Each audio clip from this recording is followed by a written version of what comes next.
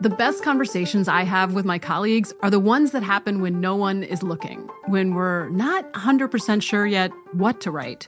Hopefully, having conversations like this can help you figure out your own point of view. That's kind of our job as Washington Post opinions columnists. I'm Charles Lane, Deputy Opinion Editor. And I'm Amanda Ripley, a contributing columnist. We're going to bring you into these conversations on a new podcast called Impromptu. Follow Impromptu now, wherever you listen. Xfinity has free premium networks for everyone this month, no matter what kind of entertainment you love. Addicted to true crime? Catch killer cases and more spine-tingling shows on A&E Crime Central. Crave adventure? Explore Asian action movies on Hi-YAH. Searching for something extreme? Check out skating, snowboarding, and more on Fuel TV Plus, the global home of action sports. And find crowd-pleasing bops on iHeartRadio's Hit Nation playlist. There's new free shows and movies to love every week. Say free this week in your Xfinity voice remote. Welcome to Guys We Fuck, the anti-slut-shaming podcast. No, you having sex? I'm Christina Hutchinson. I'm Corinne Fisher. And I'm gonna fuck your boyfriend. Bring us your slutty, your horny, and your shame. Hey, you a slut? Yes. Okay. Let's talk about fucking. What up, fuckers? How you doing? Where you been at? Welcome to another episode of Guys We Fucked. It's the anti-slut-shaming podcast. I'm Corinne Fisher. I'm Christina Hutchinson. Welcome to the fucking show. Okay. We're at the show. It's a big week, guys. It's going to feel like a stall. It's going to feel like a stall because you're going to hear some other footage. But we can finally say, I want to be transparent. You're going to be able to hear that we're splicing in audio from another fucking episode. Other podcasts might try to pull one over on you, but we'll be real. Not us. Other podcasts might try to make it seem like there wasn't an issue. Ooh, COVID came, fucked things up. Yeah, it was COVID related. It had nothing to do with the technicality or the art that we have made for you.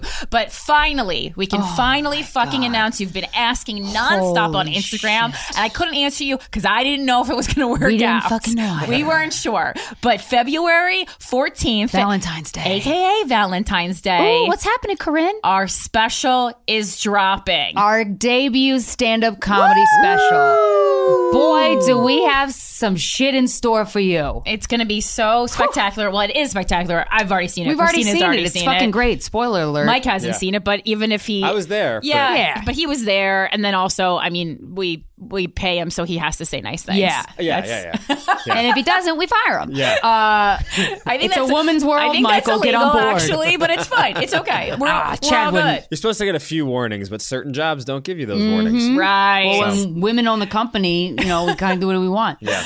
And so now we're going to insert, a whole bunch of shit that we already recorded about our feelings and how excited we are about the podcast. Every word of it. And what things did you have to say about this special, guys? Thank you. Well, I'll tell you. We'll go into it right now.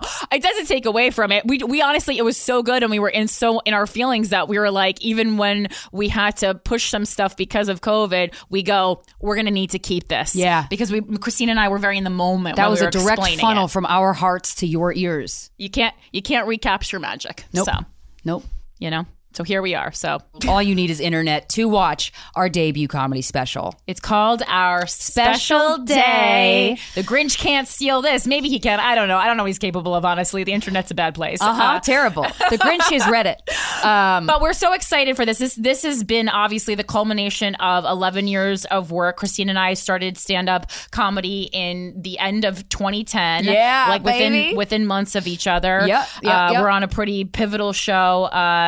At Broadway Comedy Club? Comics. That was the one we were on together. I went to see you at Broadway Comedy Club when I was still working at Liebman Entertainment. Right, because I needed people to go and pay money so I could do 5 minutes. Yes, and then you did your famous pretend to be British joke. Still one of my faves. I think it's a good. I enjoy that Love joke. The Brits. Love the Brits. And then Christina and I both did a show at the now out of business Comics Comedy Club. I'm not saying we're responsible. We didn't do it. in the meatpacking district, which is where do we meet Jimmy Fallon? Yeah, we met that day? Jimmy Fallon and Ryan Reese, and then they roped us into Tex Wars, which was their traveling game show. I use that word game show very lightly. They would be like a screen to colleges, and then we would we were somehow the DJ. we got paid $500 to press yes on a PowerPoint. We would trick colleges out of thousands of dollars. It was awesome. It was great. I've never seen that much money in my life. Yeah, honestly, private education is a real scam, but we finally benefited from it after we had shelled out so much money to go to college ourselves. Goddamn right. So I feel like they deserve it. Yeah. I think it's payback. But I gotta say, we built Guys We Fucked from the ground up, and I feel like we have this beautiful symbiosis with the fuckers. Like this podcast grew in a way that we did not foresee, we did not predict, but it was beyond my wildest dreams. I loved the way the arc that Guys We Fucked has taken. Came in a little short of my dreams. No. Well, I would expect nothing less. Your expectations are very high. Shoot for the stars, Corinne. Worst case, you land on the goddamn moon. So whatever, who cares? But I gotta say, I'm very proud of us. What a badass thing to do. We paid for this special with our money that we earned through doing what we love. And that's a really cool thing. And it's been really cool to be in the editing bunker. You really don't understand fully what goes into a comedy special until you oversee every single goddamn second of the process, especially you, because you are the director of it. Yeah, we've had so many, like, a lot of times people will be like, why haven't you turned Guys We Fucked into a TV show? Why haven't you done anything on TV? We've tried. We've had so many deals that, like, obviously, like, I think people don't realize how long it takes to get a television show on the air. You told me getting a TV show on the air is one of the hardest things in the world to do. And I was like, well, it is with that attitude, Corinne. And then we tried. Fast forward 7 years later, and we're like, well, this person like this idea? So it truly is. I know I'm kind of known as the Debbie Downer, not surprisingly. We're honest, though. In our group. But, like, I'm not just, like, I don't just say it's hard to get a TV show because I, like, pulled that out of my ass or I don't have faith in us. Yeah, trying to pop my balloon. Yeah, but most of the reason I think and know that to be true is from working for years in management when I saw people with much bigger names than us absolutely struggling to get people to even take a meeting with them regarding a TV show. And so we've had direct to series deal. We've had all these direct to series. It's almost unheard of. We've had relationships with many networks and pilots made and all these kinds of things. And what happens every time is people fuck up our vision and water us we down. End up with a hot steaming pile of shit, if we're being quite honest. That they end up rejecting sometimes too. And it's like, wow, the TV industry is so confusing. It's a lot of people trying to give feedback that sometimes they're doing it so that they can feel like they're contributing, and that is the enemy of creativity. Yeah, and it was to the point, like, some of these things, like, we didn't even, like, not only did we not sound like ourselves, not only we like didn't look Jean-Benet Ramsey. We literally look like Jean-Benet Ramsey. If we can ever leak this fucking pilot, Christine and I look like baby prostitutes. But I woke up that morning. Rest I remember in peace, Jean-Benet. Yeah. But the brother did it. No disrespect to Jean-Benet. That wasn't your doing, girlfriend. Chad's gonna yell at me. I was kidding about the brother. Well, one of my favorite Kevin Meaney jokes is that Jean-Benet is that he called that when he had his daughter Kate, who we now know, he used to tell people that he named her Jean-Benet. This is. And then he would go, "It's a family name." Oh, I love you, Kevin. No one funnier. God damn. Yeah, we've been through the ringer with television opportunities, and so to pay for something and oversee every ounce, and this is one of the things I'm so proud of. We are the ultimate yes. We are the highest up you can get. If we don't approve of it, it doesn't get done. Yeah, we paid for it. We executive produced it. We were been in the edit the entire time, color grading it. Yeah, and the mix. If you don't like the mix, I got to say we weren't there for that. The audio mix. So apologies. That's Gabe's fault. But every other aspect of it, literally like creating schedules for the team. Picking the team that worked on it, picking the location, figuring out, like, calling people, like getting extras, having fights on why we need to spend several $1,000 extra to shoot it in Salem when we live in the greatest city in the world. And I said, You know what? I don't think so. Yeah. No. We're taking this truck and we're driving up to Salem, Massachusetts. You've never sir. lived until you've pitched to have an entire crew go to Salem, Massachusetts to shoot in a small movie theater. You've never lived, my friends. It brought Will joy. the electricity go out? Will it not? Who knows? It was extremely rewarding. It was one of the most... just everything we have going on right now is just it's a beautifully challenging, like, all right, let's see what we're made of, baby. Time that I'm excited about, and it's the culmination of all of our blood, sweat, and tears into this special, and I'm really excited. And please share it. I don't even care if you like it. Just share it. Yeah, and honestly, what I love is that even if you don't like it, at least you don't like it for exactly who you are. You know, if you're gonna hate us for exactly who we are, not who some network wanted us to be. And again, no offers. There were no offers for the special. No one wanted it. No one wanted to distribute it. So if this seems brave, it's not. It was really a last resort. Yeah, but you know. How beautiful to invest in yourself and bet on yourself. That's what I am we the do. racehorse. And the only racehorse I'll bet on is me. Yeah, it's not like anyone like it's. We Christina and I have been actively trying to become famous for years. It's all I've ever wanted. Honestly, I would interrupt commercials to TV shows to do performances for my parents and my brother, and they and we kind of just did the same thing with Guys We Fucked, and like I think that's the only thing that really hit at the level that we wanted it to hit. And the reason 100% is because we were able to authentically be ourselves, talk about what we wanted to talk about. We didn't have to not say certain things so that we could run a fucking ad or so that some suit could be happy. Yep. And no bowing down to sponsors. It really shows. And also shout out to Luminary, because that was one of the few big companies that I think we've worked with over the years who really didn't try to change anything about who we are. And so I do want to give them props for that. They have nothing to do with the special. No, but they were like, hey, we want to pay you a really great amount of money to keep doing exactly what you're doing, and don't just keep going. And they really have stood by that promise, which is nice. Yeah. The last thing a comedian ever wants to hear is someone telling them what they can and cannot say. Yeah. Even if a joke is half developed and they're figuring it out, like no one wants to hear that. And when you do a comedy special that gets distributed by a network, you're at risk of having notes, and because those networks have sponsors, which it all makes sense, but comedy is not about a business decision. It's about truth. Yeah, and this is something. Wow, that was deep. I liked it. Well, this is also something we've been fighting for like almost 5 years now, and it's now. I think we were able to convince our team this year. Number one, because I did make a threat and I said we're doing it with or without you. So number one, make a threat. Shout out. Shout out to threats. Threatening your team. And then number two, I think. And I would have loved to be more groundbreaking in this, but we also did start to see a lot more of our favorite artists, and specifically comedians, release their own work because people weren't getting the deals they wanted. I think comedy networks and are kind of picking people like they think should be comedians rather than people who have put in the time. Yeah. Which is absolutely that's a weird choice, and but so, okay. And so because stand-up comedy is such a... God, it's such a pure art. I really think it is. It's so raw and stripped down.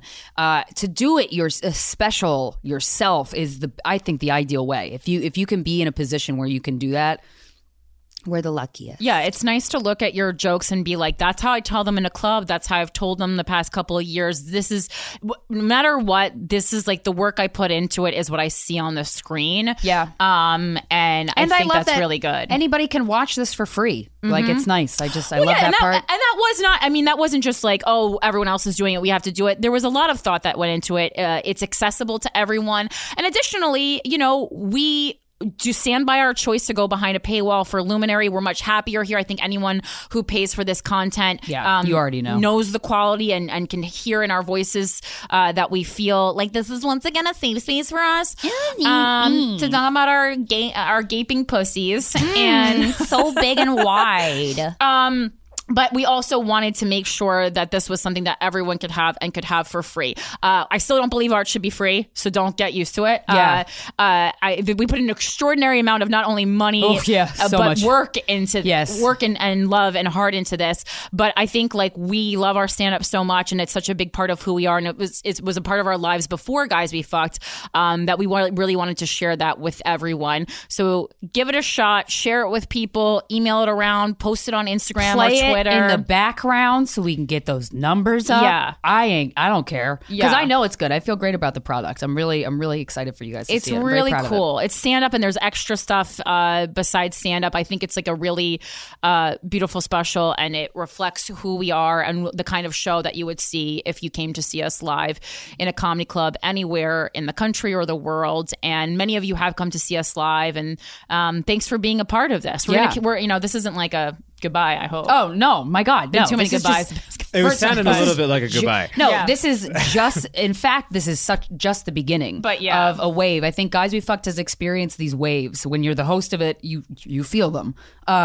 Where people tell people, and then all of a sudden you walk down the street and everyone's like, it's the buzz, right? Of this. And then some waves are more like a lake where you go, yeah. Is anyone here? Yeah, and no, the answer is no, they're not.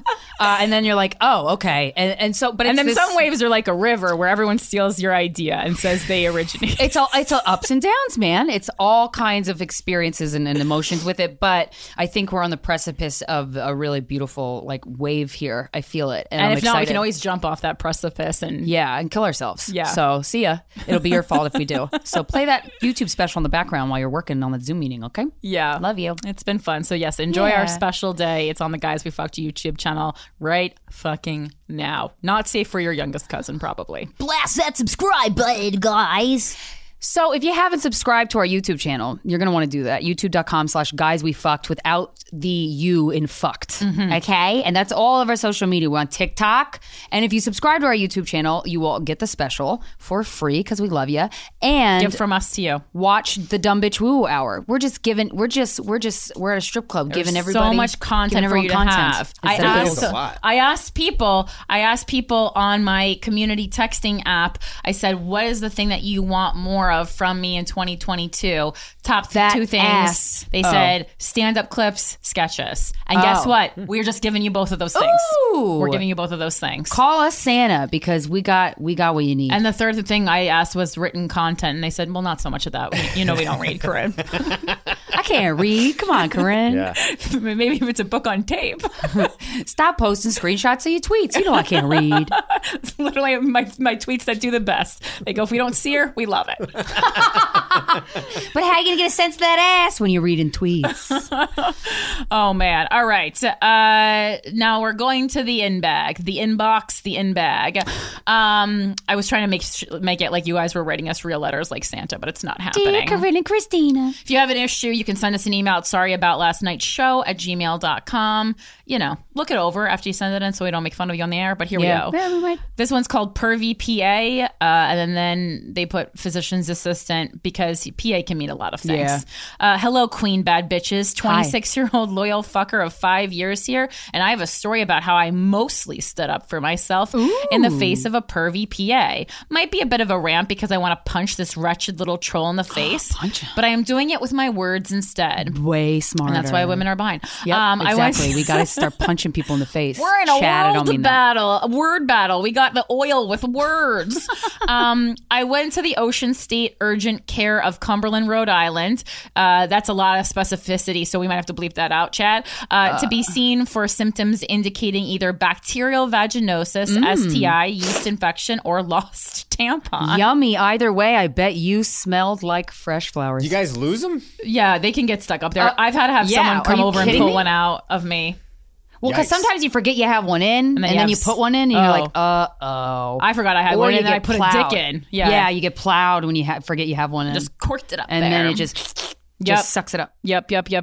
Not great. Very bad. I was pretty sure I had BV, but was paranoid about my symptoms being caused by a deeply lodged tampon, as I have had scares where I put 2 tampons in at one time before. Me too. Yeah, there needs to be like a chart or something. I know. That string ain't enough. Ideally, I would have gone to Planned Parenthood, but I would have needed to wait days for an appointment because of my work schedule. Also, I only went here because it was close to my sister's apartment and I was babysitting my nephew. Hey, come on, get in the car. Come on, nephew. Auntie has a tampon lodged. You ever shove 2 tampons in your pussy by accident? Well, it doesn't matter. Come with me. I immediately got bad vibes from this dingy-ass place, but I will skip to the meat of this email. Please do. The sexual harassment of it all. There's the meat. The PA I was examined by made the following inappropriate comments. Number 1, when taking my temperature, you know the most accurate form of taking a temperature, right? But I won't do that to you. It's rectally for any fuckers who don't know. I did know that. Gee, thanks, mister. You was threatening to put it up my butt, What a and then you took terrible it back line. like a real gentleman. Oh, God. What a horrible, awful, stupid thing to say. Yeah, Yeah. a lot of people who think they should be comedians and they shouldn't. I smell a piece of shit. 2, have you been doing any binge drinking lately? That's usually what leads to a lost tampon. How the fuck you know? I'm assuming this is a guy? Because when it's a woman, they're not pervy. I mean, that's not sexual harassment. That's just kind of like an odd thing to say. It's just a stupid thing to say. And then number 3, to the female nurse, CNA, medical assistant who triaged me while outside of the exam room I was in and within my earshot and others. What do I even use to get it out? And if I have to deal with this, so do you. Guess what? She didn't stand up for her fellow woman. Shocker. I'm not defending her, but I will say that I think that's more We've all like had bad days at work. Yeah, I think that's more just like at a certain point, if every day a lot of girls are coming in with a stuck tampon, you just get tired. Yeah. You know? These fingers are made for a lot of things, and fishing tampons out, it doesn't want to be a regular activity, you know? I think they just get tired. Yeah. And then number 4, when I confronted him about the previous comment, I just said that to her because if I am going to do something like this, I need a chaperone. Okay, he's not wrong. Right, he is correct. Yeah. I don't know that I would call it a chaperone. Yeah, that he uses weird words. Who is this guy? I don't know, but it's like Danny DeVito. Yeah, his comments made me extremely uncomfortable, were incredibly unprofessional, that's for sure, violated HIPAA, and constitute sexual harassment. Basically, after all those gross comments, I still let him put a speculum inside me and swab the inside of my pussy. I am disappointed with myself for not leaving as soon as I heard him talking outside of the exam room. Sometimes something bad happens to you and you stay at the appointment and then you realize it's okay. It all happens. Yeah, sometimes time is of the essence. You didn't know if you're going to lose your leg to that tampon. True. But I am still a bit of a dumb bitch, and I knew I would lose $1,000 of overtime bonuses if I called out of work to go to Planned Parenthood or my PCP the next day. I am a CNA at a hospital, so they are offering crazy overtime right now, but you have to show up to every shift or you lose any bonuses you have already earned that pay period. But I am proud of sticking up for myself as soon as I knew there wasn't a tampon stuck in me. Once he finished his exam, I told him, I heard you talking outside the exam room, and it was incredibly unprofessional. This is the worst healthcare experience I have ever had in my life. I am so happy I don't live anywhere near here, so I never have to come here again. I would much rather be at a Planned Parenthood. You did a terrible job of making me feel comfortable. My response when he said he tries to make his patients comfortable, laughing my fucking ass off. And I very much did not accept his many apologies. I also filed a complaint with the Rhode Island State Licensing Board and left a bad Google review. That's always my favorite when like a doctor's office has bad reviews. Well, I should have left a Google review on that one guy who touched my titties. Yeah. But because that's where I would go to, like, if someone's being a perv, a lot of times you can't get justice legally, so you just leave a bad Google review. Yeah, you can go, this guy touched my knockers. Yeah. Thank you both for being amazing examples of self-confidence, growth, and what a strong, badass, independent woman looks like. Hope to see you guys in the Boston area soon. Thank you. Yeah. Well, sorry that happened, but I'm glad that you didn't have a tampon lodged up there. So that's good news. Yeah. Oh, boy. I've had that before. It just comes out naturally. I think I have a story like, that's semi-relevant here. Have you had a tampon lodged up your vagina? No, but I have had an STD before. You have? Yeah. Which one? Chlamydia. Ooh. Yeah. What did that feel Vintage. like? Not very good. Itchy? Yeah, it just your gross. dick or your balls or your taint or all of it? No, it's like I've never had gonorrhea, but I can't imagine they feel much different. because it hurts like I think it kind of feels a lot like a UTI, I would think. Like it hurts when you pee and you kind of can't really sit down right and you feel like you have a fever? Yeah, you kind of, at first when you have it, you feel like you have a little bit, you feel a little sick and then your dick just hurts and then it just Your whole dick hurts? Like Did the balls hurt? Your balls don't hurt, but like the whole dick? This is a medical show, guys. Yeah. Like the Christina tube learns about the penis. Your urethra, the shit that you piss out of and hurts. come out of. That's what this doctor would have called it. The shit that you piss out of. The shit that you piss out of. Oh yeah, you're just pissing out of that fucking tube. You know where you should really be pissing, huh? My chest. What? But it hurts, and then you also you have a drip. It's disgusting. Like you wake up in the morning and like it just like can't imagine what it would be like to have something secreting from my cavities. It's like green. It's disgusting. Green? It's like it's like pus. Green. It's so gross. It's so gross. So, but I would be like, it's slime, girls. These situations. Did you get gas, girl? Or did you fuck Mike Coscarelli? Is it ecto cooler? Ooh, it's disgusting. There is so part of the problem was it was when I was coming out of my last relationship. It was like a trial period. We were trying to figure out if we would be if your dick works with other women. Yeah, kind of. Like if sleeping with other women was like the thing that I wanted, in my life. So I went and I slept with somebody and I got chlamydia. And then Damn. we were trying to figure out if did you use a condom? I did, and I still got it. Ooh. Yeah. But so what happened was I went to the doctor, and originally it was an urgent care, and the guy was just like, "This is a piece of cake. It's chlamydia, like whatever." It's easy. It's chlamydia. I've seen this one in my own house. Yeah, this piece of cake. They just give you like a pill, and it's supposed to clear it up. And he's like, "Pill cleared up like a couple days. Just don't have sex for like a week or whatever." And I was like, "Okay, great, no problem."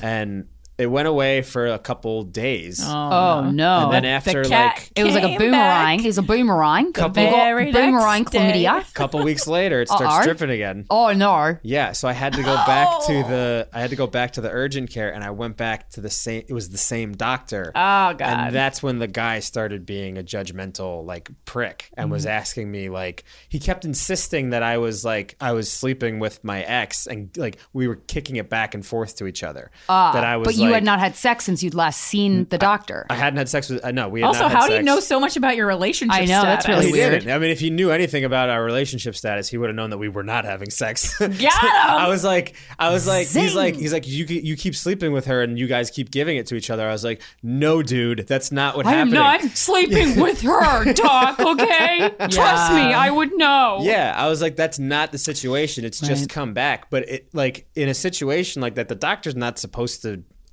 grill you on your fucking lifestyle. What's for sure. He's just supposed to be like, let's figure out how to clean up this disgusting chlamydia, this disgusting cleanup goo crew coming out of your cock. Yeah, ugh, green. It's really gross. Like you had a runny nose, but your dick. Yeah, that's kind of what it feels like. Ew. A little bit. It's almost like when a cut on your finger or your arm or something gets infected, and it's like that coming out. It's so disgusting. And then the balls, you just didn't feel anything in your balls? I mean, maybe for a day or two, they kind of hurt a little bit, but that's not the main thing. So if you weren't passing it back and forth, then why did it come back? Why did it boomerang? It was just a really strong strain of chlamydia. Yeah, and it's just so much dick. Yeah. So it was circling through the whole penis. Yeah, it was another room. It was hiding in the other room. You would think is it thick like this microphone? A dick this big and strong could kick chlamydia the first time around, but alas, it's like people you ring the bell like a cancer patient. Yeah. Oh, but boy. I mean, the guy made me extremely uncomfortable because it's almost like he wasn't believing me. He probably saw Welcome to your being a dick woman. and then felt emasculated. Right, and he was like, that hog? Yeah. You obviously are a whore. He was like, I have a welcome to being a woman, but only 1/1000th of it. Yeah, he was like, I have a clit in comparison to this fucking hog. Well, yeah, I mean, listen. How big is it? Is it bigger than this microphone? It's not wider than. Sorry, I don't. I mean, sorry. I just saw a photo. If it's wider, so. that's a problem. I mean, that's It's not wider than the microphone. No. Insane. This would be unpleasant. Yeah. Even for me, I'd just be like, oh god, this Ryan fucking Driller's hog is dick in the was way that again. big. I could say that because he's a porn star. It was so. as big as the microphone? Yeah, it's pretty fucking. I mean, I was on the verge. I thought this was going to burst on my ovary when I was having sex with him, but I was like, I just maneuvered it a little bit. His is fucking huge. I mean, you could see it online because he does porn. This is too thick. It was Write big. that on a post-it. Wait, Ryan Driller's dick. It's just too thick. I can't get my mouth around it. I remember having a hard time getting my mouth around it. Yeah. And I was like, in the winter, you find this part tearing, holding on for dear life. Oh, no. I'm not trying to Heath Ledger my face, giving you a blowjob. Yeah. Yeah.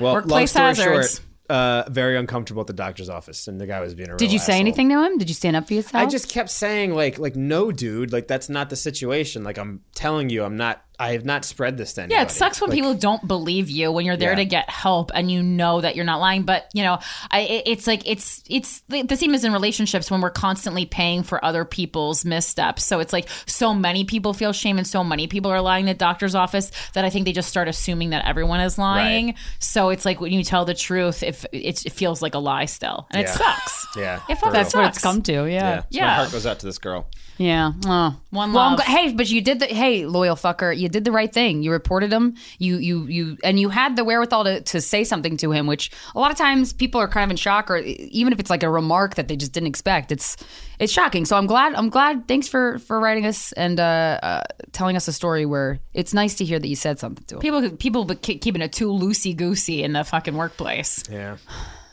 Says us. Well, we're comedians. Yeah, I know. We have fun for a living. Listen, I would keep it close. That's why, you only hire someone who you have a lot of dirt on so that they can't turn on you. What's the dirt? He's got a huge Likewise. wang? That's why I like working here. Wow. Jersey strong. I think you're the prettiest girls in New York. Oh, boy. Oh, man.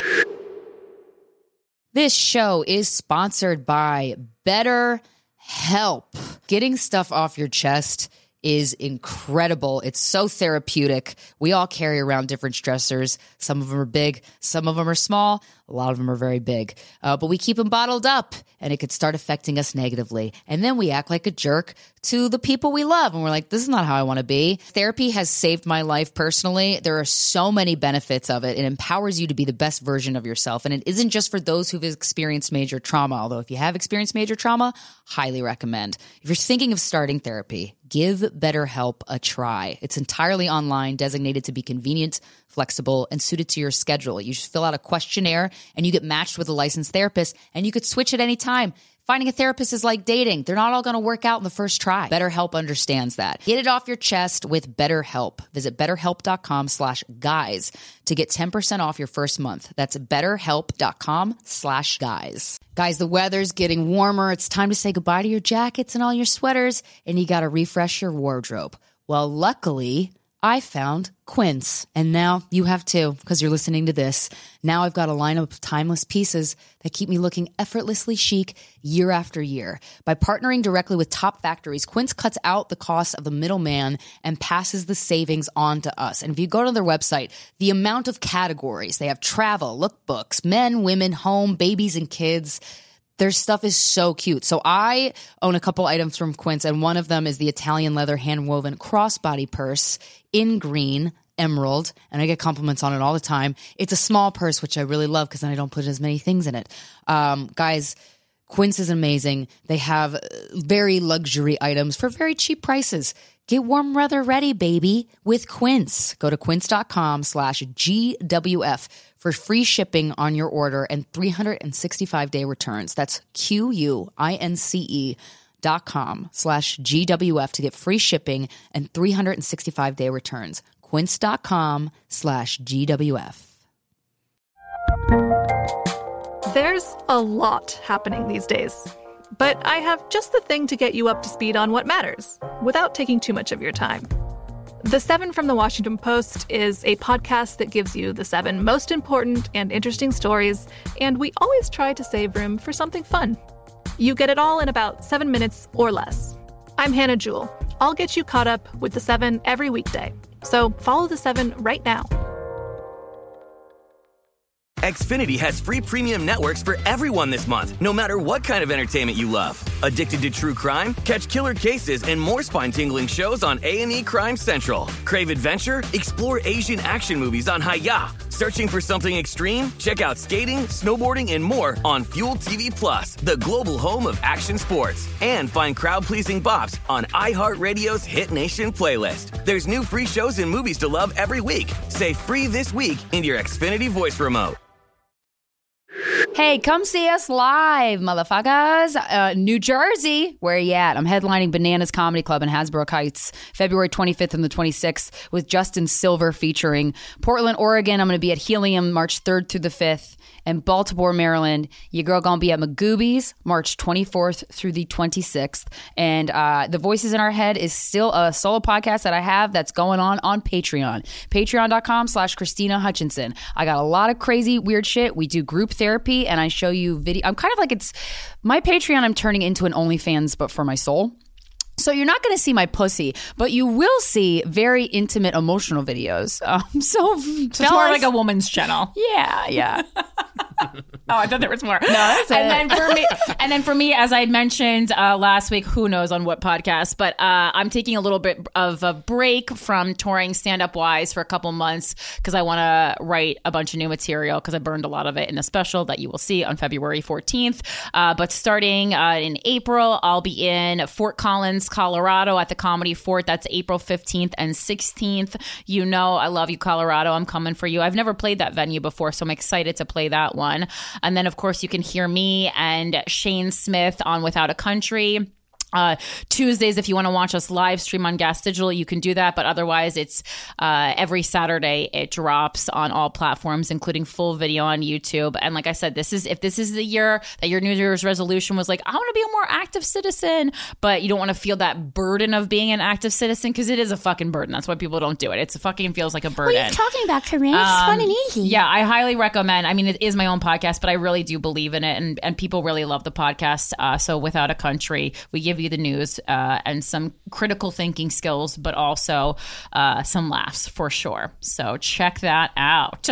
And if you haven't rated and reviewed Guys We Fucked on the iTunes podcast app, can you do it? Thanks. We want to stay in the top 200 and we want to get to everybody. Because I think we have a lot to offer. No, I know we have a lot to offer. Yes. You can also watch the Dumb Bitch Woo Woo Hour, like we said earlier, on our YouTube. And there's many ways to connect with us. So make sure to do those. We love you. Thank you so much. How you doing? Not great. Just very, very bad, I would say, in fact. Yeah. But it's okay. Really... I always say my apartment is messy, but like it's, I have a lofted bedroom. So you can it's kind of interesting to be able to stand up and look down at the chaos that you have created in your life. And then it snowed in New York this week. So there's dog and human footprints just all over because I have a black floor, guys. Of course I do. So you can really see you can really see remnants of anything. No murder though. There would never be a murder because I would never find all the places that the blood was because of the black floor. So I think it's a safe space for men to come in. Cute. But no, it's some of the worst days of my life. Hey guys. Should that be that sounds like if I did a soap opera, it would be called the worst days of our lives, and it would but it would only be like a minute long. And this fucking sucks and I hate you. The sand in the hourglass wouldn't be pouring down, it would just be empty. No sand. The sand would be like on the other side of the glass. Honestly, thank God for Gil. It reminds me of the saddest I ever was in high school when all I would do when in school was just think about going home and microwaving a Stouffer's macaroni and cheese and watching Stick Stickly on Nick in the Afternoon. I love Stick Stickly. There's always something and I've talked about this, giving you guys advice before, when things are really bad overall, giving yourself this little thing to look forward to. So right now, TV I'm not a big TV person, but in times of turmoil, I really find TV to be very comforting and very helpful. And also it's like a hug. It's not really something very bad for you. Unless you do it all weekend, which I do sometimes. I'm masturbate very invested in the world of Gilmore Girls before. Because I remember I thought back to high school when there was a particularly hard time in high school when I just I needed to leave New Jersey. I needed to come and start my life in the city, but I was a junior in high school, so it wasn't time yet because I had to graduate. And I remember Gilmore Girls came out and I was so fucking connected to that show and I loved it. It was this amazing thing every Thursday, which was the perfect day because you're okay, you only have one more day to get there. You get just one more day. And so I decided to rewatch Gilmore Girls and I mean, number one, anytime I tweet about it, just people come out of the fucking woodwork because people love this show. It's a fantastic show. Yeah. Paris went to my high school. Oh, I love her. I have a quote of hers on my Twitter bio right now that says, "Tie your tubes, idiot." Like, I love her. She just really encompasses everything I love about humanity. Also, Alexis Bledel, very early crush for young Mike Coscarelli. She's beautiful, tender, thin. Beautiful eyes. A lot of clavicle, exactly what I would expect from you. Needs help carrying things. Whiny. Yeah. I love it though, but it's so interesting because so many like moments remind me of things that we've talked about on this show, and just like the behavior. I'm only in, I guess it was season 4, so we haven't gone to Logan yet, guys. Stop talking to me about Logan. But it's so weird. I masturbated that show so much. Number one, I watched the whole series when I was young, and like, I don't remember so much of it. Like, I remember the characters, but like, I'm just watching like episode after episode. I'm like, I don't remember any of these plot points. And it's like, oh, really? Is that fucking normal to have? That's a lot of dialogue. That's dialogue heavy. It's like remember? It's Chick a Aaron long Sorkin. show. That show was on for a long time. I know, but a lot like, of stuff has happened in your life since you first watched it. It's just so weird to me that you could have such an intense connection with a piece of art or media, and then because I always wonder when people say, "Oh, I just reread that book or I rewatched that movie." To me, I'm like, "What the fuck are you rewatching?" Like, but like, no recollection. It's like I'm watching it for the first time. Yeah. The only difference is I know the characters. That's Isn't it. that a good thing though?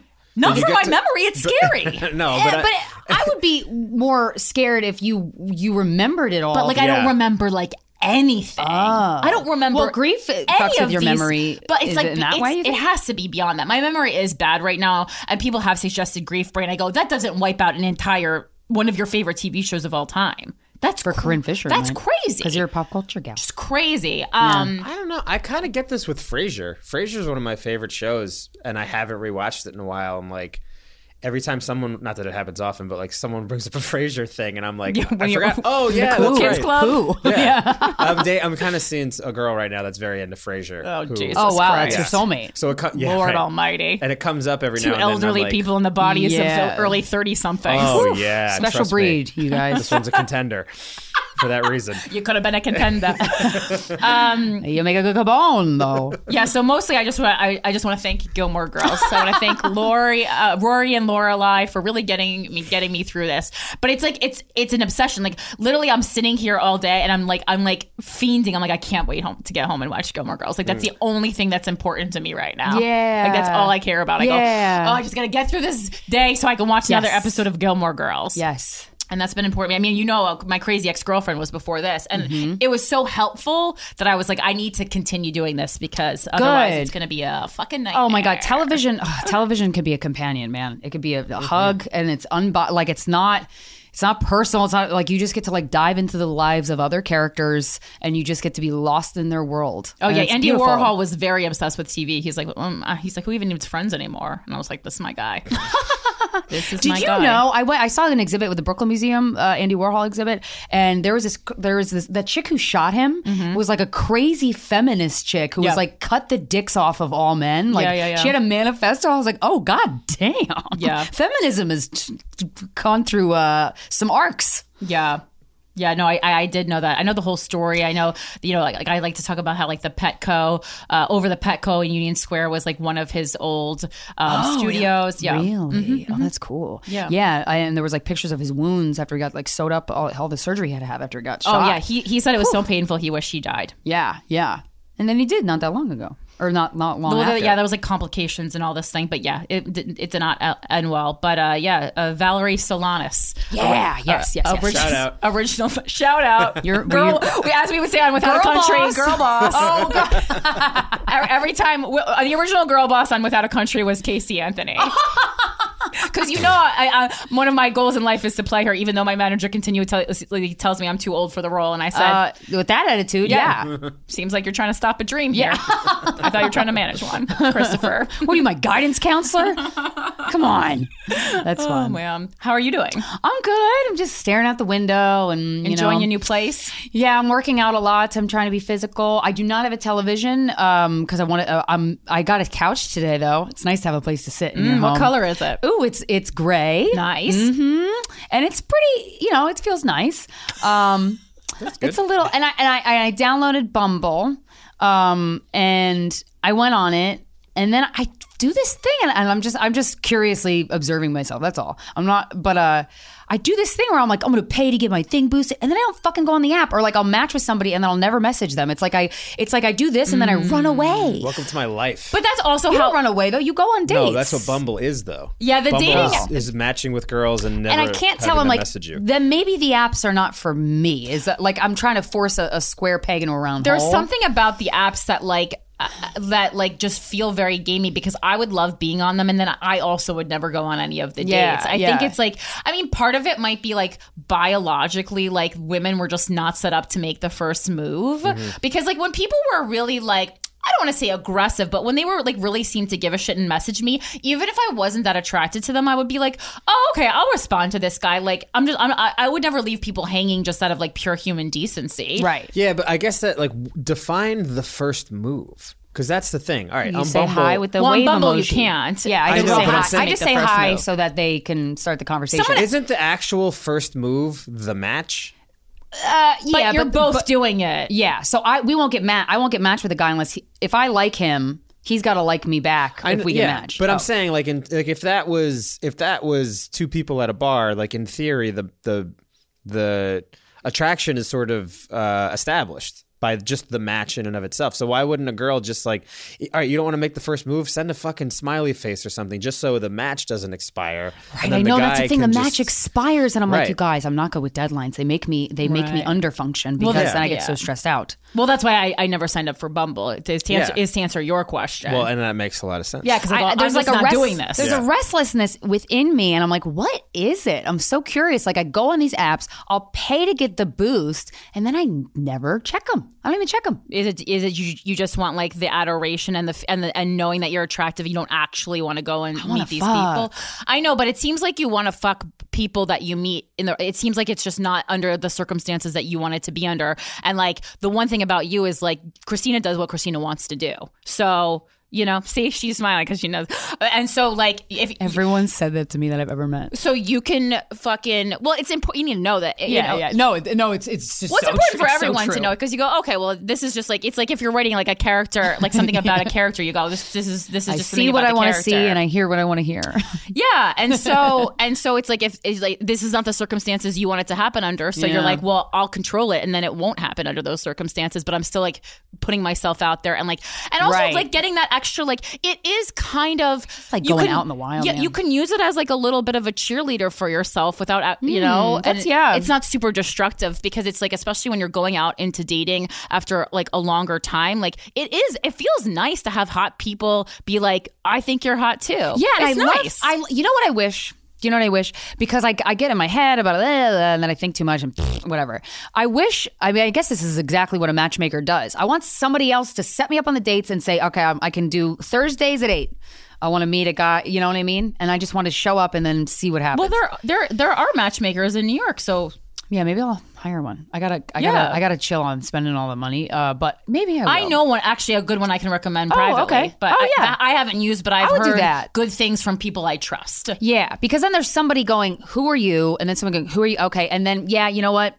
I think you guys are a good match. And if you're a matchmaker, that I assume that means you have the talent.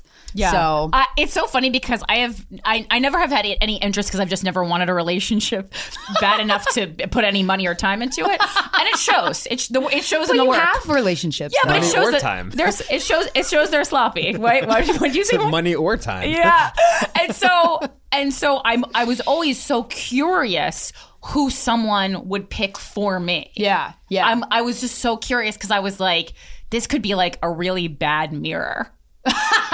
In which case that's hilarious. Just so honestly, like you can't lose. A monster. People always like send me like unattractive people. Oh, no. No, but I know it's because they have a great personality, and they think that I'm self-actualized enough to see past that, and I am not. So I just want to let everyone know. I got eyes. I'm not there yet. Yeah. Maybe one day. I'm still dating for the big cock and the pecs. Yeah, I'm still dating for looks, and maybe one day I'll be there, but I'm not. I don't know. Treat yourself. I have dated for not looks in the past. I mean, I've ever dated for looks. I've always thought my boyfriends were hot to me. I've never dated someone I thought was not hot, but yeah, I don't think society have certainly thought it they were. So And they weren't shy about it. What are you making sounds over there? No, nothing at all. I wanted to ask you guys about this perhaps on the next intro, but I have a similar dilemma about this. We'll talk about it. No, he's dating a real Monet. It's a teaser. Okay. No, but it's a tease. Okay. It's a tease. Ooh, you got to stay tuned, y'all. And I have one thing I'll talk about in the next intro too. Okay, yeah. It's just kind of separate, but not. But yeah. So I'm just looking at flowers and staring at the sky, which is great. New space. It should have a new invigorating feeling. It does. You literally seem different. Yes, I feel like I'm in love. Yeah, like you seem better. Yeah, I am. Yeah. I am. And it's the apartment. I mean, I'm just in love with the apartment and the space that I've created. And it feels like when you're falling for somebody and you're not used to dating somebody, and you're doing your daily, you're going about your work and your business, and you go, oh my God, I have this at home. Like I have this thing. Like you remember that you have this, and you get so excited. That's how I feel. Girls. That's how I feel about my apartment. Right. Yeah. I was like, I've never felt that way about a man, but I have felt that way about Breaking Bad and Gilmore Girls. Ooh, great show. And Crazy Ex-Girlfriend. Great shows. All great shows. And I feel that way about my home. So I'm like, you know what? Maybe my love right now is my home. And myself, obviously, but that's always. Yeah, a new home. I remember. There was a long period of time when I bought my place that I would cry every time I walked in because I was so happy. Yeah. That's what happens every day. I wake up and I'm like, oh, fuck off with that view. Like, it's the best. It's so beautiful. You've been wanting a view for years. You came. I remember you coming up to my apartment in Harlem just because you heard I had a view and you wanted to look out the window. Beautiful. Yeah, it was beautiful. It was a good view. It was such a good view, and you could see for miles and miles, and that's sitting in a bed, being able to see for miles, and I see 6 bridges from my bed. Oh, and I love bridges. Wow. That's a lot of bridges. Yeah, so I feel like just like a little kid in that way. That's just nice. Like enjoying my new set of Legos, but it's a apartment. Enjoy it. Feel your body. Yeah. Now, this week's guest. Oh my gosh, I'm so excited to have her on. This is a woman that I've been seeing for about 6 months now. And you're going to hear about what she does. It's alternative healing. She's the founder of the Art of Alignment Academy, and she is a mind-body alignment specialist. And I'm so excited for you to hear some of her wisdom. Ladies and gentlemen, please welcome to the show, Anne-Marie DUCHêNE. Snakes on the ground, leaving on the ground. They've been bleeding underneath your crown. I've seen you many times. The message on the rise. I don't wanna feel your breath no more. Oh, you know what they say. Make of what you say. You made it all, but you never had to stay.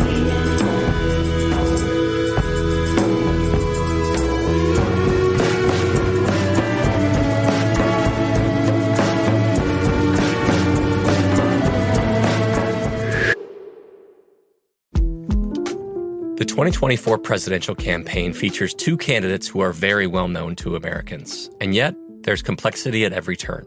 Criminal trials for one of those candidates. Young voters who are angry. The Campaign Moment podcast from the Washington Post gives you what matters. I'm Aaron Blake, and I'm covering my 10th election cycle.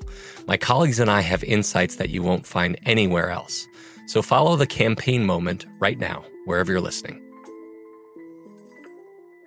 Xfinity has free premium networks for everyone this month, no matter what kind of entertainment you love. Addicted to true crime? Catch killer cases and more spine-tingling shows on A&E Crime Central. Crave adventure? Explore Asian action movies on Hi-Ya. Searching for something extreme? Check out skating, snowboarding, and more on Fuel TV Plus, the global home of action sports. And find crowd-pleasing bops on iHeartRadio's Hit Nation playlist. There's new free shows and movies to love every week. Say free this week in your Xfinity voice remote.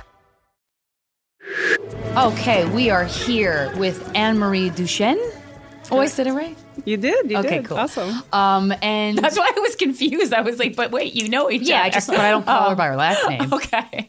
It's informal. I've cried on her massage therapy table many times. Right. So before we get into your background, just to give everybody and Corinne and everyone how I know you, I'm into many authors. I'm always discovering, self-help books. And Louise Hay specifically mentioned Heller work. And on a whim, this is kind of how I operate in my life. All of a sudden, I just paused the audiobook. That was like the fourth time I heard Heller work. I paused it and I said, Heller work, New York City. And I found you in Midtown, close to where I lived. And I was like, I don't even know what this is, but I want to do it. And so we started working together. Could you describe what Heller work is for everybody who doesn't know? Mostly me. Yeah. Sure. Because I describe it as of crying on people- a table. But It's I've heard her talk about it, but yeah, I need to understand it better. Yeah. So Heller work structural integration is a specific type of bodywork manipulation. So it's a technique derived from structural integration. I'll share about that a little bit more in a minute. But Heller work specifically really addresses body alignment through this specific type of manipulation and also integrates a thematic dialogue during the body work. So the intention with Heller work is to actually connect to the places in the body that might have something to say. Right. So trauma. Stored trauma. Stored trauma. And very surprisingly, almost every session, the body has something to say. It's like an exorcism of sorts. And it seems like you get out these old emotions that talk therapy, because I talk all day, all night. Talk therapy, talk to friends, talk. And it's exhausting, frankly. I'm sick of my own voice. But Heller work, I was looking for something to kind of scrape the crevices out, and really clean up, because I was going through a spiritual awakening, which felt terrible the whole time. But I was like, I'm missing something, and I feel like I'll get on a massage table, and then Emery will manipulate my body. And I remember one session I just started bawling, but it was so interesting because I wasn't sad. It just came out. I'm like, what the hell is that? So yeah, it's I love talking, but this gets beyond the talking. Yes, because it's not massage. So just to be really clear, structural integration actually is derived from Dr. Ida Rolf. So some of you and some of your audience members might have heard of Rolfing. And Rolfing is a body manipulation technique that has had in the past a pretty intense reputation as being really intense. Intense and also painful. Okay. And so over the years, the way that Heller work, for example, so Heller work, just to be clear, is derived from Joseph Heller. So Joseph Heller was my teacher. He was also Dr. Ida Rolf's right-hand man at the Rolf Institute for some time. And Dr. Rolf is the one who came up with the body work, with the manipulation. So it is her genius that has been expanded into different schools of structural integration. I happen to study Heller work because I was really interested in the mind-body connection. And furthermore, partly because of my background in spirituality and the way that I was raised, shamanism, I really focus on inviting the spirit beyond the trauma and the pain to arise. And so this is why, as you release your tension, and, a lot of the time you have no idea. Like I'll be working with people, a lot in the glute area, around the hips, right? Specific parts of the body where people are like, oh, whoa, I had no idea that this was so tight, or what's going on there. And all of a sudden, people will either cough or cry or spit. Spit. Yeah, I've had a lot. So a lot of, so the other thing that I do is I work with the viscera, meaning the organs of the body. So we work into, the liver, the duodenum, like different parts. Duodenum? Yeah, the duodenum. What's that? Sounds like a Harry Potter character. So the visceral, the body, the viscera, right? What's in our abdomen is encased into a large sac of connective tissue. And every organ in your body has its own sac. So there's all these organs in their own sac, put into a larger sack. Mm-hmm. Like a baby, like the way that a baby's in a sack? Exactly. Okay. But then you have your other organs that have their own kind of real estate inside of your body, you see? Yeah. And so how that works is that each of them have their own rhythm in the body. So your liver has a different rhythm than your heart, than your stomach, than your ascending colon, descending colon, your sigmoid colon.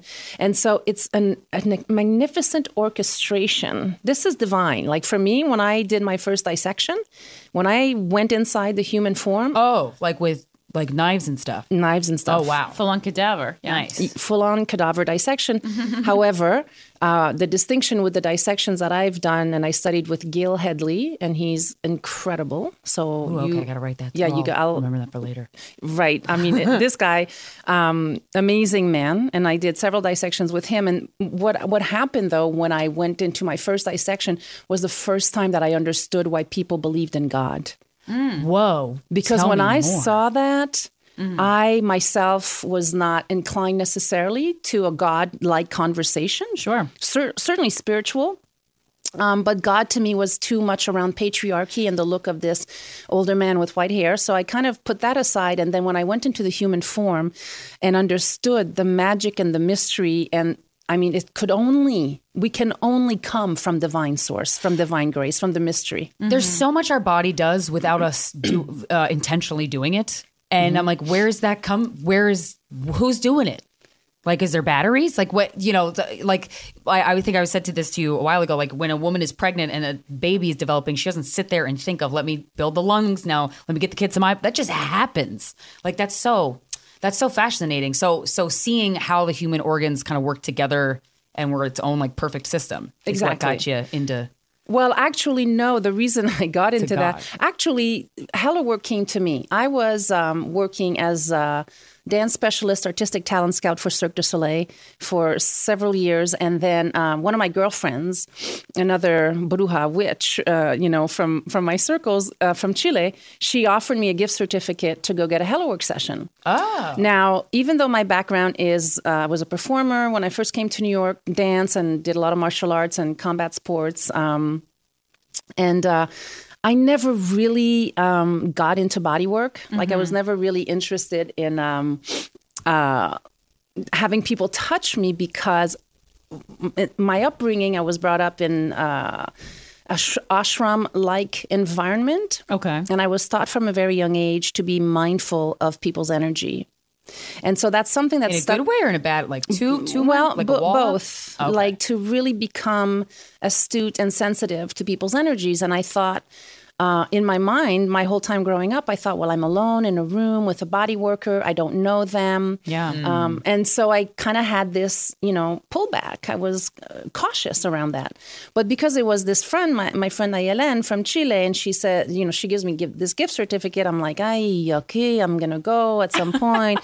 So it took me 8 months and 3 cancellations later. Oh, wow. Yeah. I used to work at a spa, and honestly, that's like a more common, I think, than people think, where people just like kind of get freaked out a little bit and decide not to do it. I've had people left mid-massage. Really? Mm-hmm. Paid for the whole thing and just like, I just don't like it. And I was like, that's fine. Yeah. Were you a massage therapist? No. Okay. I was just a receptionist. Oh, got it. But it got me very into like wellness and like introduced me to acupuncture working there. Oh, awesome. Because a lot of what you were speaking about, kind of the mind-body connection reminded me a lot of what I really liked about acupuncture. Nice. Yeah. So anyways, finally I go to the appointment and this practitioner, her name is Amy Colesby, and Amy is now living in California. Extraordinary practitioner. And I had never, I had gotten like 1 massage in my life. Oh, wow. Okay. I mean, and how many years is that? I was in my late 20s, right? Anyways, I go to the appointment and she was perfect, you see. So this is the other thing with Hello Work. I believe that's how I felt about you when I went in for my appointment. Yeah, that's nice. That's sweet. Thank you. Yeah, and then that's kind of how it happens. So in my experience of life and the way that I live life is that I always feel that energy is before me, right? It precedes me. So the fact that I'm here in this room with you is extraordinary for me because now I get to be in your energy. Of course, Christina and I have been working together for some months, and to meet you, Corinne. And so there's no mistake. It's not just out of nowhere. I really do believe, like the blueprint of our physiology, that life is mapped out. You know, this relationship to fate and faith. Yeah. Right?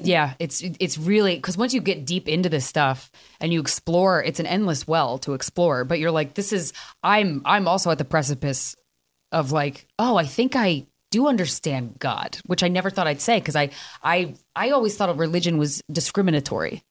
And I didn't realize how spiritual Jesus is and Muhammad is, and all these religions say something very similar, but they're all grounded in these concepts that feel right. And you're like, oh, it just got crowded with scandal and control and fear and bleh. So yeah, it's nice.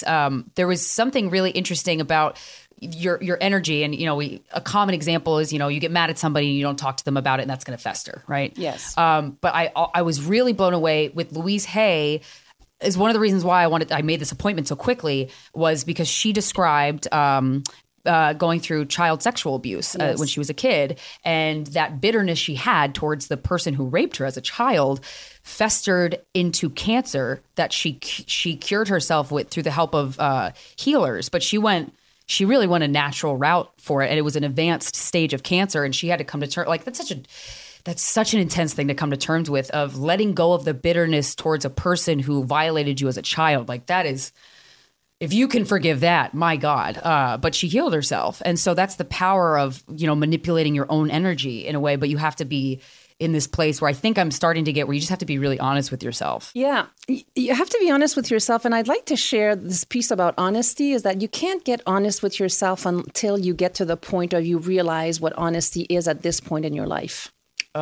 So honesty changes through our lifetimes, right? Like in my 20s, I thought I was honest. Me too. In my 30s, I thought I was honest. In my 40s, I thought I was honest. So I think that our choices, and it was something that you had mentioned, Christina, in relationship to, how do we go within, right? Like, there's so many self-help books about how do we go within, because everybody's talking to everyone on go within so that you might connect on a deeper level, practice meditation, and really get to connect with your soul and your spirit. Well, in my life, even though I was brought up in an environment of spiritual development, I couldn't go within before I acknowledged what was without, meaning outside of me. What was my environment like? Who was I hanging around with? What was I practicing? Which addictions was I called towards? And so over time, connecting to what was occurring in my outside world is what helped me to go inside, to become curious about oneself, right? And part of that, I feel it's really important to first, before we ask people to go within, is to explore their relationship to shame and blame. Because if we can identify that we carry guilt or we're ashamed of something that occurred in our lives, I would say, in my experience, that's one of the first things that we do, and that we did together, even though I didn't talk about it in the session. Do you see the approach? So because your body is from divine grace, in my opinion, and because it is... I agree. A physiological miracle, and because all of your orchestration, like the organs all working at their same rhythm, and I'm going, what the F? That's incredible that we are the pharmacology. This is the laboratory. And when I started to tap into my body through physicality, so movement, dance, martial arts, that all helped me to identify what I was feeling within. So I kind of had to go through a painful experience of either being sore or, hurting myself in class, and then life will necessitate your slowing down because when you're injured or hurt, you have to stop. Right. And not to go on a tangent, but just one short piece about what's happening in the world with COVID now is my interpretation of us being deeply invited to slow the F down. Yeah. Yeah, absolutely. I liked it. I loved it. I very openly said quarantine was my favorite part of my life so far, almost. I was happy truly. that COVID happened so that Corinne could get this opportunity to rest it because was you never do. Literally great. I didn't want people to die so that we all had to have a time off. But I mean, I absolutely agree with you. And like, I was like doing things, like I was having fun. I never have fun. No time for it. You know? And how, our body with relation to sex, my God, what an exchange of energy. And there's so many, there's archetypes of like the girl in their 20s that doesn't want to ask for her pleasure, doesn't want to put her, there's so many kind of uphill battles that each person experiences individually with sex. But the exchange of energy, one question I really wanted to ask you was, I've heard from healer type people where, that's a really intense exchange in energy. So can you ever have casual sex? Like, is it ever... Oh yeah. Like, and how... Yeah. How do you not take up... Because what if that toxic dick is real good and you don't want to take on the guy's energy, but you want it every once in a while? Like, is that wise or you just go, nah?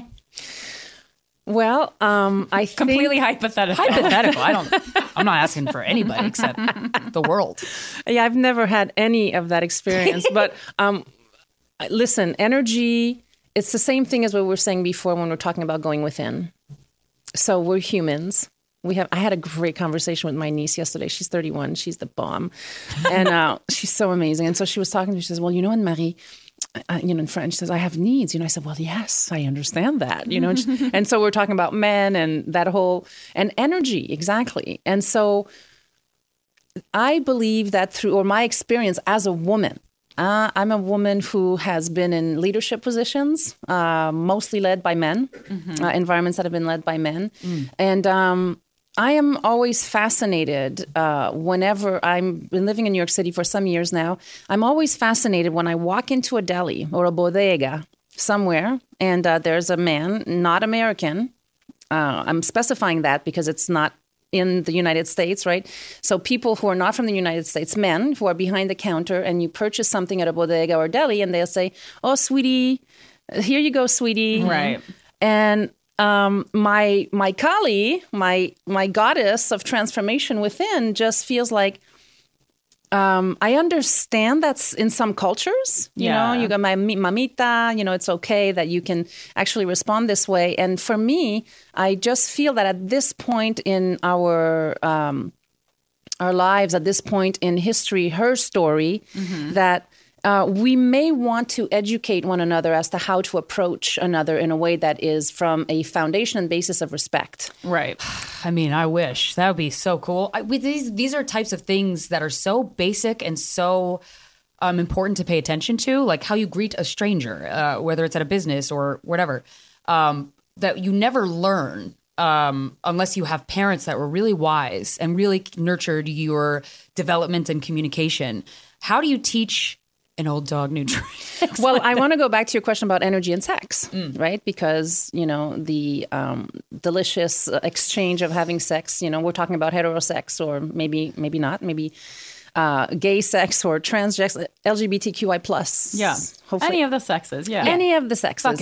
So energy, right? Well, here's the thing. You are, an adult. Now, what does adult mean? That's another... it's so easy to go into tangents for me because what do we say? What's an adult age in the United States? 21 or 18? 18. Really? Can't drink, but you can Really? serve. You're an adult at 18? Yeah. You are an adult at 18? We barely understand what adulthood is 35, never mind Correct. 18. Yeah. So we are in a developmental phase of understanding what our own bodies are doing, both men and women. And so I think the first thing is that we need to connect with ourselves and learn how to respect ourselves.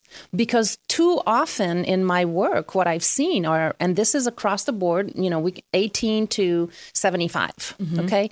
Women will come in, men also, both men and women will come in and they feel that they have a loss in the exchange of sexual, right, having sex with someone, that there's a loss of energy, that they feel incomplete, that it was really great. For others, it's really hot and great. And then there seems to be a loss of energy after. So I think what's important is to really get in connection with ourselves and to not restrict our desires. It's more about what type of relationship do you have with that person prior to having sex. Now, sometimes you don't. You just meet them. I mean, all of these apps now, yeah. right? So of proximity, if you're 1 block away, we can have sex. So, it's very animalistic, which I think is very fun, normal. I think it's fun. I just have been in the situation at the other end where people come and see me and feel a loss. They feel a loss of energy, even though that immediate exchange of sexual energy was amazing. And so that's why I want to bring in the divine in the sexual conversation, because it's important. Because if we can connect to our divinity and our spiritual, we can still be mad, crazy, hot sex. I mean, that's what it feels like when I have sex anyway. Great. Like I'm fucking God. Like, honestly, like it's last week our intro is I had sex for the first time in a while, and it just reminded me how much I really, really love it. There's certainly been times where I felt depleted afterwards because I wasn't taking care of myself, but I feel like I've died and been reborn 8 times in the last 3 years. So it's complicated. I'm shedding these old layers. But sex is just, everything's right in the world. Well, and that's another interesting story around sex, because sex is great for sometime, a long time in between times, and then when you get a little bit older, sex is still good, and then there are times in between that navigation that we don't want sex. It can happen for both men and women. So there's a pause in the sex, which is for a lot of women, it happens around the transformation of their menstrual cycles, when that stops, and anywhere between the ages of 40 and 60, I would say. Sometimes, I've had women that have come to see me for work who are 32, and they were entering menopausal. Wow. Really? I wonder why. Do you think it's like diet? Like what? It's so many things. Okay. And right now, in my observation of what's occurring in the world, based on, yes, absolutely food source in the United States. I mean, I have clients who are European. They go to Europe, they're France or Italy, and they're eating bread and cheese and feeling fine, and they come back to the United States and they start to eat the bread and the cheese, and they don't feel fine. Yeah, that's 100%. Like I have a friend from Israel who just like came here and gained a ton of weight, and then just went back to eating not processed foods and lost it all.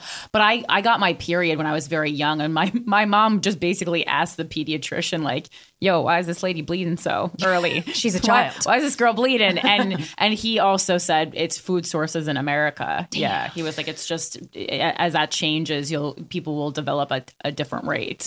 Yeah, and I think we develop a different immunity to it. So similarly to what's happening now with COVID, apparently we're in a phase where more people are getting sick, but it's less serious. Yeah. So I had COVID end of November, early December, and I was sick. Oh, wow. I could not get up. Like I was sick for over almost 3 weeks. Whoa. I got the, I went to the hospital. I had the antibody infusion. Oh my God. Yeah, I was one of those. And I'm shocked because I'm healthy. Right. Yeah. Like, I've never been sick. You're in touch with your body more than the average bear. Yeah. Yeah. Too. Right. Yeah. Excuse me. So I'm still having a little cough, but, anyways, I think that the environment, without going into the specificities of physiology of having our periods and why and how that happens, but back to having sex and energy around sex, to be mindful. I think the number one thing is to be mindful, and also to be in agreement. Like if you're going to go and you're going to have sex, or you have a, one-nighter, then enjoy that. Yeah. And this is definitely. what if you're going to do it. Well, because do it. Yeah. And then what happens a lot of the time is that, in my work and what I see is that people go, women and men, I will say more, le penchant is more towards women here, where they will feel not good after because of their relationship with their own self-esteem. Right. I was going to say they probably, because there's been so much sex that I've had where my self-esteem was sacrificed, and I kind of pretended that I didn't care about something that I did, and I wasn't communicative, and that feels bad. It feels bad, and then it takes a lot of time to repair that. And so this is why my invitation to young people who come in and, we talk about everything. I mean, the work that I do invites to dig in, to go within, by the way, and to just kind of have a sense of who you are. and if you make the decision to have sex with someone that you don't know for what and have protection, be careful. And if it, and enjoy it. Right. And then when you wake up, or if you don't want to stay the night, see, this is the thing also with women, they want to stay the night. Men, not me. Not yet. Corinne, no. Me, yes. I fuck with my shoes on. Yeah. she's my God, got her you're purse hilarious. around her shoulder. I am out. One foot out the door. You couldn't pay me to stay. You don't know this person. It's wild. And this is good. This is good and to I hear. like doing that now because I'm like, I like my own space. My own space is sacred. And also, man, you really got to sage after a guy comes over because their energy be all. I feel like a lot of straight guys. Maybe it's just the pattern that I've experienced. It probably is. They just want to take and take and take from your positivity, from your anything. Like, just give it to me, and it's very draining. Well, it's actually I'm like, what can you also offer me? And they're like, I gotta go. I'm like, makes sense. Physiologically as well, right? So, women, you're the receptor.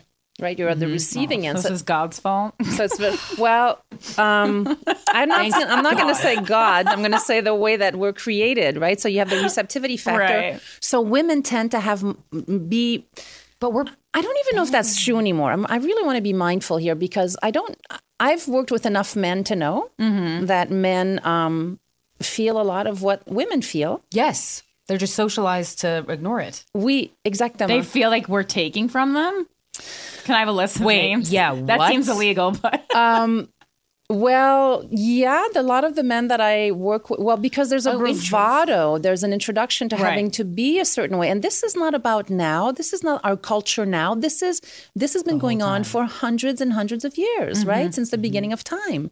So now we're trying to resolve problems today that have been, evolving over, hundreds and thousands of years. These dynamics are deep rooted. Exactly. It's like trying to fix the healthcare system now. Right. I mean, we are, pardon my French, up shit's creek without a paddle. Because we have to go back to ground one, to a foundation. And to do that now, my friends, now we have to take the money out of Congress and pharma and invest it in a place where you're actually digging deeper to find what's really occurring. Yeah. And then we build again. But nobody in Congress and big pharma are going to want to give their They don't want to give their millions profit away. Yeah, for sure. So people like you and I, we're the ones at the forefront. We're the ones who are talking. Thank God for your podcast, both of you. You can say it's guys. Yeah, fuck. You say whatever the fuck fucking you awesome. I love when people hesitate. But it's sweet, honestly. So it's really great because we have a platform to express and to ask questions, and people who listen in to also feel that your voice is important. This is what I encounter so much of the time, like women in particular. Your voices are important, even if you're confused, even if you don't know how to assess or tap into your self-esteem. The invitation today is to get curious, just as you did, Christina, and, to take risks, because you didn't know who I was, but you looked at me online and you figure, you go check someone out, and if it works, it works. If it don't, you learn something. Yeah. So to not be afraid to take chances and we don't mean like going to like a guy's apartment, shady at a bar. No, we're not talking about that. This is the other thing that I always worry about with my younger clients or people who, are on social apps. There's also a lot of terror. I mean, there's a lot of women who get raped or beat and it's terrifying. Yeah. So there's that component of it. So this is why in my work, I always invite people to have a personal practice of mindful awareness. And for some people, it might be mindfulness. For someone else, it might be meditation. For someone else, it might be, martial arts, Krav Maga. I always invite women, always go learn how to defend yourself. Oh, yeah. Go. Not just like physically. Yes. Because it empowers you and you walk differently. Yeah, lifting weights empowers me. I can't imagine knowing how to kill a guy. Lifting weights, exactly. It's the same thing. So when we're talking about energy and you meet, you're in a situation that you're with a man and you don't feel comfortable, you don't feel forced to stay. Right. You can just say, your energy, you might not get into a physical fight, but you would say something like, yo, I'm out. Get the fuck off of me, and I'm out of here. Right. But so many women are afraid to even voice that because if they don't know who they are and they don't know what they want and they don't know, like, you have to be in love with yourself in order to have your back, because no one else will. It's what a journey. Well, I think it's also like you don't know the reaction and you're like, okay, well, I don't know what that person's reaction is going to be, but I know that I can handle this just the way I've handled all these other burdens that came before. I think that's women are always like, well, I'll handle it, even though it's like adding to the pile of like shit that you're dealing with. You're like, I'll just handle this because I know that I can handle it, even though it's going to take, a piece of me away. Yeah. For a time being, at least, not always. Yeah, to really allow for people to, or women in this particular case, and also for men, it's hard to say just women, but in most cases, let's say a generalization, is that women have a hard time to express themselves when it's to say no. Yes. Well, the social rules, you look at the social rules of any society, that is what, whether that was taught to you or whether that was shown to you as an example, it's still easy to slip into those dynamics without even thinking. Yeah, so the part about going within again, I think that's important for people is to really take inventory of what your life looks like on the outside. Like, where do you live? Who are your friends? What are what are you thinking most of the time?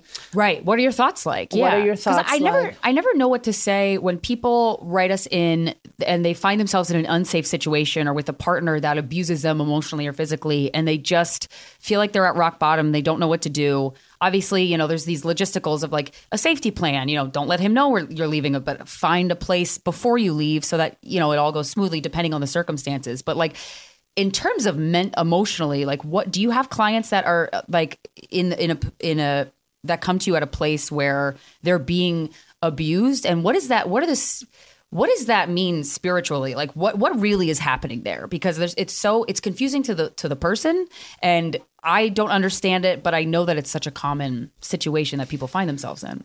Yeah, so I don't want to speak from a spiritual perspective in terms of what's happening for them, because I really don't know.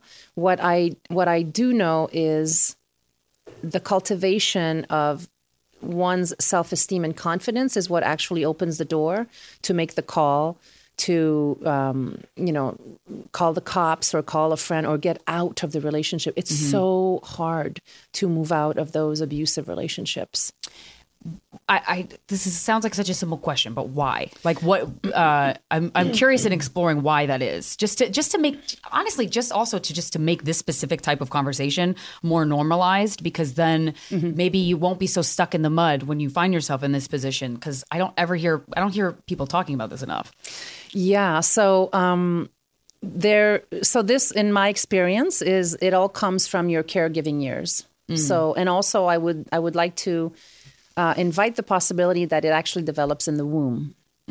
So it can also develop in, as you remember, so as you're developing in this sac and everything else is getting organized, and your mother's experience of being pregnant, your mother's emotional state, her behaviors, her addictive behaviors. So just think about this. Think about a child being created, but you're literally being created out of the tissue of your mother. Right? You're literally being created out of the emotions of your mother, and not just your mother, but the environment in which she finds herself. Because we all know now that you can hear, when you're in the womb, you can actually hear what's going on outside. Right? So you can hear music, you can hear singing, right? Yeah. So there have been tests and people put like fun. Mozart on their bellies. Yeah. Exactly. Yeah. So the environment in which you grow up, that's one possibility. And then what you see, like when you're tiny, and also our parents, and a lot of the time, they simply don't know better. They do not know better. They Clearly, do the best that they can. But you as a little one, if there's no one who's really caring for you, if there's no one and what I mean by care is to take the time to go down to your height level. Let's say you're a 3 or 4 year old, right? Get down to your height level. Be patient. If you're crying, to hug them. Not to slap them. Yeah. So there's all these commonalities. So I think that depending on how you are brought up and the environment in which you are held or not held, if you have emotionally absent parents, that is crucial. because you will find yourself being someone who constantly needs to be seen and heard and put yourself in the forefront, or also or chasing after unavailable people. 100%. Because that's what you're used to. That's yeah. exactly And it's right. such an addictive drug. Those old patterns. Right. The 2024 presidential campaign features two candidates who are very well known to Americans. And yet, there's complexity at every turn. Criminal trials for one of those candidates. Young voters who are angry. The Campaign Moment podcast from the Washington Post gives you what matters. I'm Aaron Blake, and I'm covering my 10th election cycle. My colleagues and I have insights that you won't find anywhere else. So follow the Campaign Moment right now, wherever you're listening. Xfinity has free premium networks for everyone this month, no matter what kind of entertainment you love. Addicted to true crime? Catch killer cases and more spine-tingling shows on A&E Crime Central. Crave adventure? Explore Asian action movies on Hi-Ya. Searching for something extreme? Check out skating, snowboarding, and more on Fuel TV Plus, the global home of action sports. And find crowd-pleasing bops on iHeartRadio's Hit Nation playlist. There's new free shows and movies to love every week. Say free this week into your Xfinity voice remote. So the solution to it, right, is to get curious, right? So there's going to come a point, again, in my experience of it, where we all start to search, we all start to ask questions. And I think that comes with age a lot of the time. And you want to find out who you are, why you're constantly getting into those same patterns. So why am I always in relationships with abusive men or women? And the big part of the reason is because that's what you have interpreted as love. Mm-hmm. Right? Yeah. Sometimes if you grew up in an angry environment, you understand love as anger. So the way that you love is through being angry at your partner. And the reactions to anger. Yeah. Because Corinne and I we had different households growing up, and we have it's very clear in our reactions to things. And like I'll freak out about something or anticipate something, and she'll be very like, oh, we're about to drive off a cliff, so you might want to turn around. Kind of more calm. And it's like, wow, yeah, like somebody yelling wouldn't jar me automatically. Because I'm used to it. So my threshold is higher. My skin's like a little, not thicker in that I can handle it, but more like numb, I guess, to it. Yeah. So if any of your listeners are in those types of relationships, what is said over and over again, and to really hear that you really have the power to get out of it. You really do. Get curious, go online, look for some services around you, call the helpline, speak to someone, reach out. If people have podcasts and you're emailing them, email people, let them know that you're in an abusive relationship. Yeah. And don't be afraid to do that. Save yourself. You have the power and you have the strength. You really do. Talking about the abuser in a situation, I think particularly with my mom and cutting ties with her for the time being, what that allowed me to do and kind of humanizing her and understanding her, nurturing and stuff, it wasn't an excuse thing at all. It didn't feel like that at all, but it made me realize that she was a product of her environment. And it also, the thing that was so just cataclysmic was I felt like she was a monster and I was trying to get away. Like I was a little kid in a movie and I was running from the most terrible, like the power she had over me without even doing anything was so immense. Like I felt like there was a boulder on me. And so, but the boulder started to lift when I started to understand the human behavior more, like, because I just couldn't wrap my head around why would a mother treat her daughter that I don't get it, even though we hear about all types of terrible situations, far worse than what I've experienced. But yeah, I think like something that keeps people in a situation that they shouldn't be is they feel like they're weighed down by something because this person is scary, when the reality is you have all the power, but it feels like they do. So like, is there anything else that you recommend with just not giving the other person, the abuser, the person doing the bad behavior, so much weight, so much power? I mean, life is all power dynamics. It's a dance with power. I think Caroline Myss was saying that. She does. Life is all a dance of power. And it really is. There's power dynamics in every relationship, and especially sexual, my God, that are fun to work out and play with. But being in a situation where you're being abused emotionally, physically by a family member, by a loved one, boyfriend, spouse, like that, you just feel so depleted and powerless What are like, if anybody's listening in that situation, like what's like a small thing that they can do to at least feel some semblance of power? Yeah, that's a great question, Christina. And the first thing that, well, there are many first things. One of the things that are important to address is to start to say no more frequently. And what I mean by that is, well-intended friends and parents want to give you advice, want to tell you what to do. And it's hard to know. When you're confused and when you're in relationships of power, it's hard to know, what's the right thing to do? Who do I listen to? And this is why in the process of moving forward, in the work that I do, it's very simple. I offer this one tool. If it feels good, stick with it. If it feels bad, get the heck out. What if you don't know what if you think bad feels good? Yes. What happens when the bad feels fucking good? You can't really lie. You can't really lie to yourself. If you have a doubt. I was pretty good at it for a while, but yeah, you're right. If you have it, yes, you can lie to yourself for a long time because you think that the abuser or the abusive situation, again, that was your interpretation of love then. Well, let me tell you one thing that I know is true for me.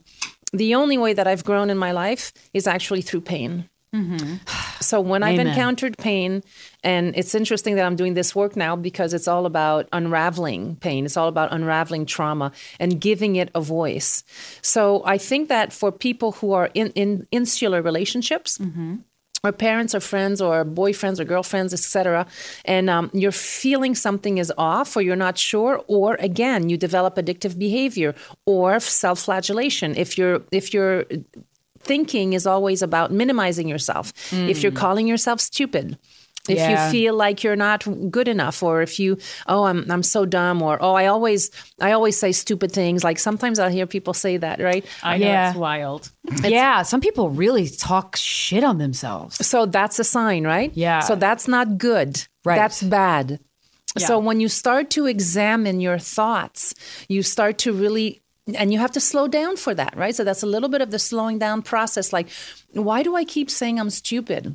Right. Why do I keep saying I don't know anything when you clearly do? Yeah. And so that's a sign. Yeah. Listen to your thoughts. What is the recurring tape that's going through your mind? And people have to be told over and over and over again. And I am committed to this until the day I die, that you are a sacred life form.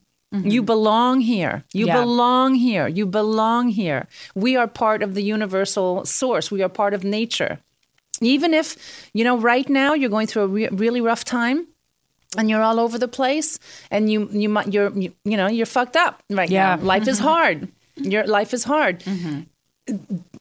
Take a moment to listen to what you're saying to yourself, your inner talk. Remember what I was talking about, going within. Look at what surrounds you. Are people pushing you around? Do people keep telling you that you're wrong? Right. Evaluate your relationships in your life. And also with yourself. Yeah. With your own inner self-talk. Because then you'll start to hear yourself saying that you're stupid or you don't understand anything or I can't do this. Or worse, you develop a relationship with perfectionism, which makes it impossible for you to win that one. Right. Because, that's something you'll never meet. And so when you start to hear yourself talk and you're going, wow, I really do say that I'm stupid a lot of the time.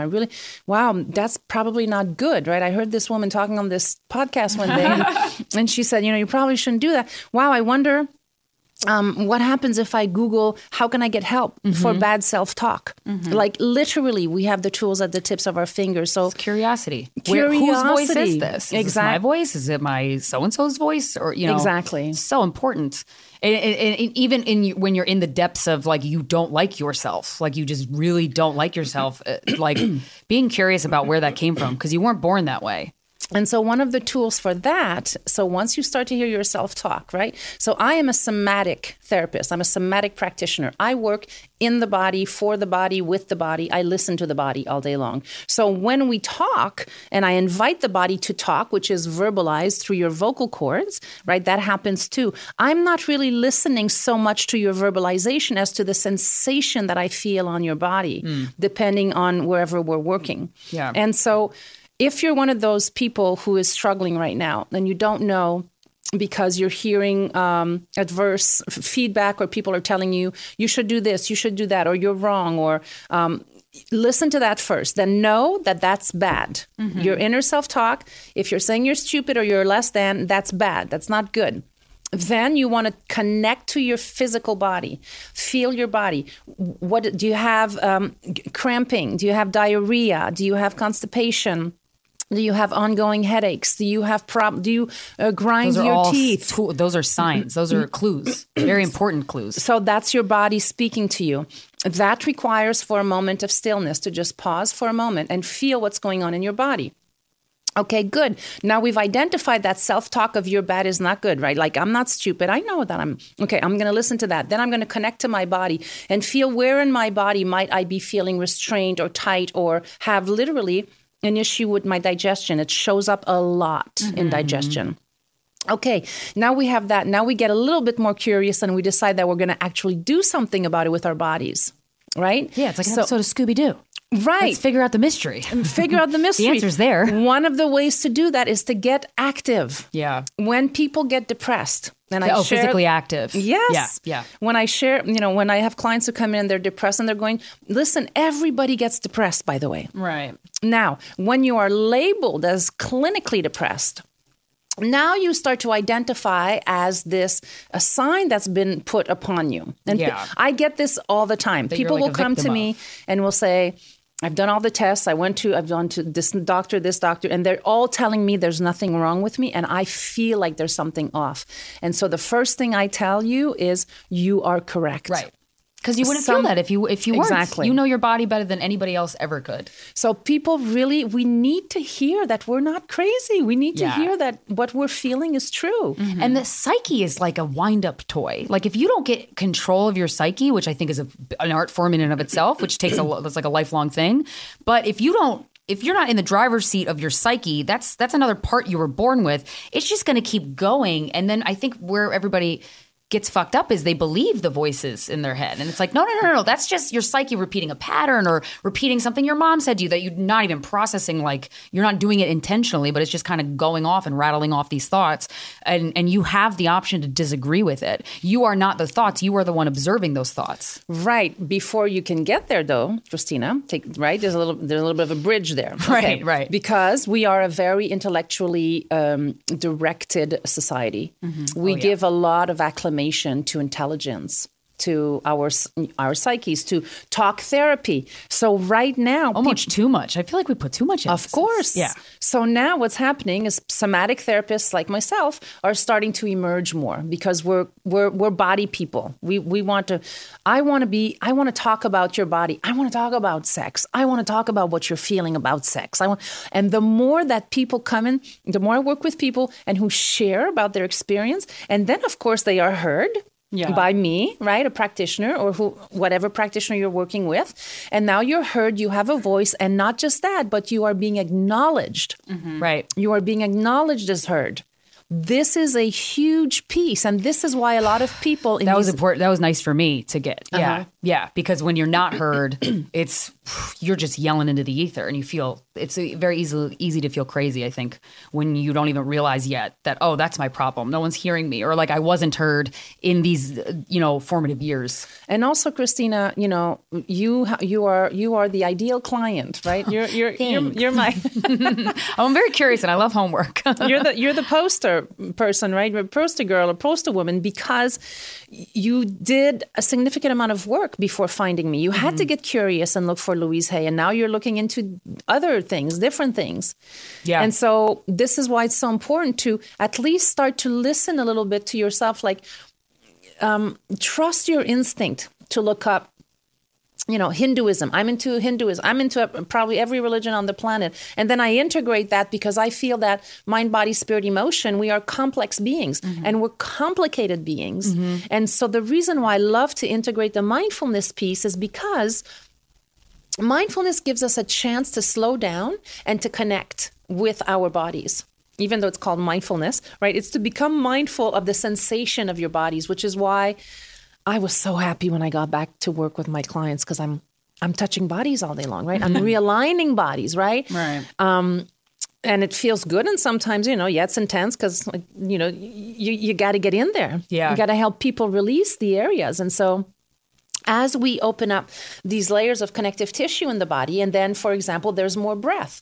Right. And all of a sudden you're feeling like, oh, wow, I don't think I had ever, one of my clients, it's amazing. It happened so many times there. And I'm thinking of her specifically because I had no idea when she left that she had this epiphany. And then 7 sessions later, she says to me, Anne-Marie, when I came to see you the first time, I breathed for the first time in like 20 years. Oh, wow. What a compliment. And I was like, okay, cool. People be holding their breath. And not even People knowing. be holding their breath. And they're holding their breath during sex too. Oh my God, I know. And this is important. People numb out during sex, and I'm like, sex, and I was included, especially in my 20s. But I'm like, wow, but that's the most intimate opportunity you're ever going to have with another body. Like, be there. Well, so this is interesting. Thank you for saying that. So in my work, I work with people in a way where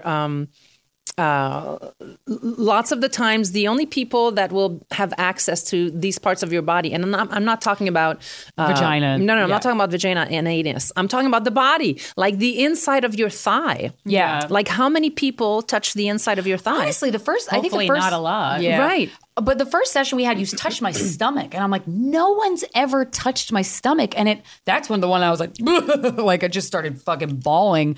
It kind of felt like vomiting. That's my favorite part. Where you're right, because we get a lot of massages, and like anytime people touch my stomach, I'm so happy because it's nice. because people never touch it during a massage. I'm like, please, like that's a big Or part of your body. Unless they're like grabbing your hips, but I'm like, no one touches your stomach like lovingly. Like, well, that's so important too, right? That. Because if you're not used to being touched, and we are not a culture of touch. Mm-hmm. I mean, because people got out of hand with it. Yeah, guys ruined it. Yeah, men ruined it. And society, but like men, mostly men. There's a reason why we can't.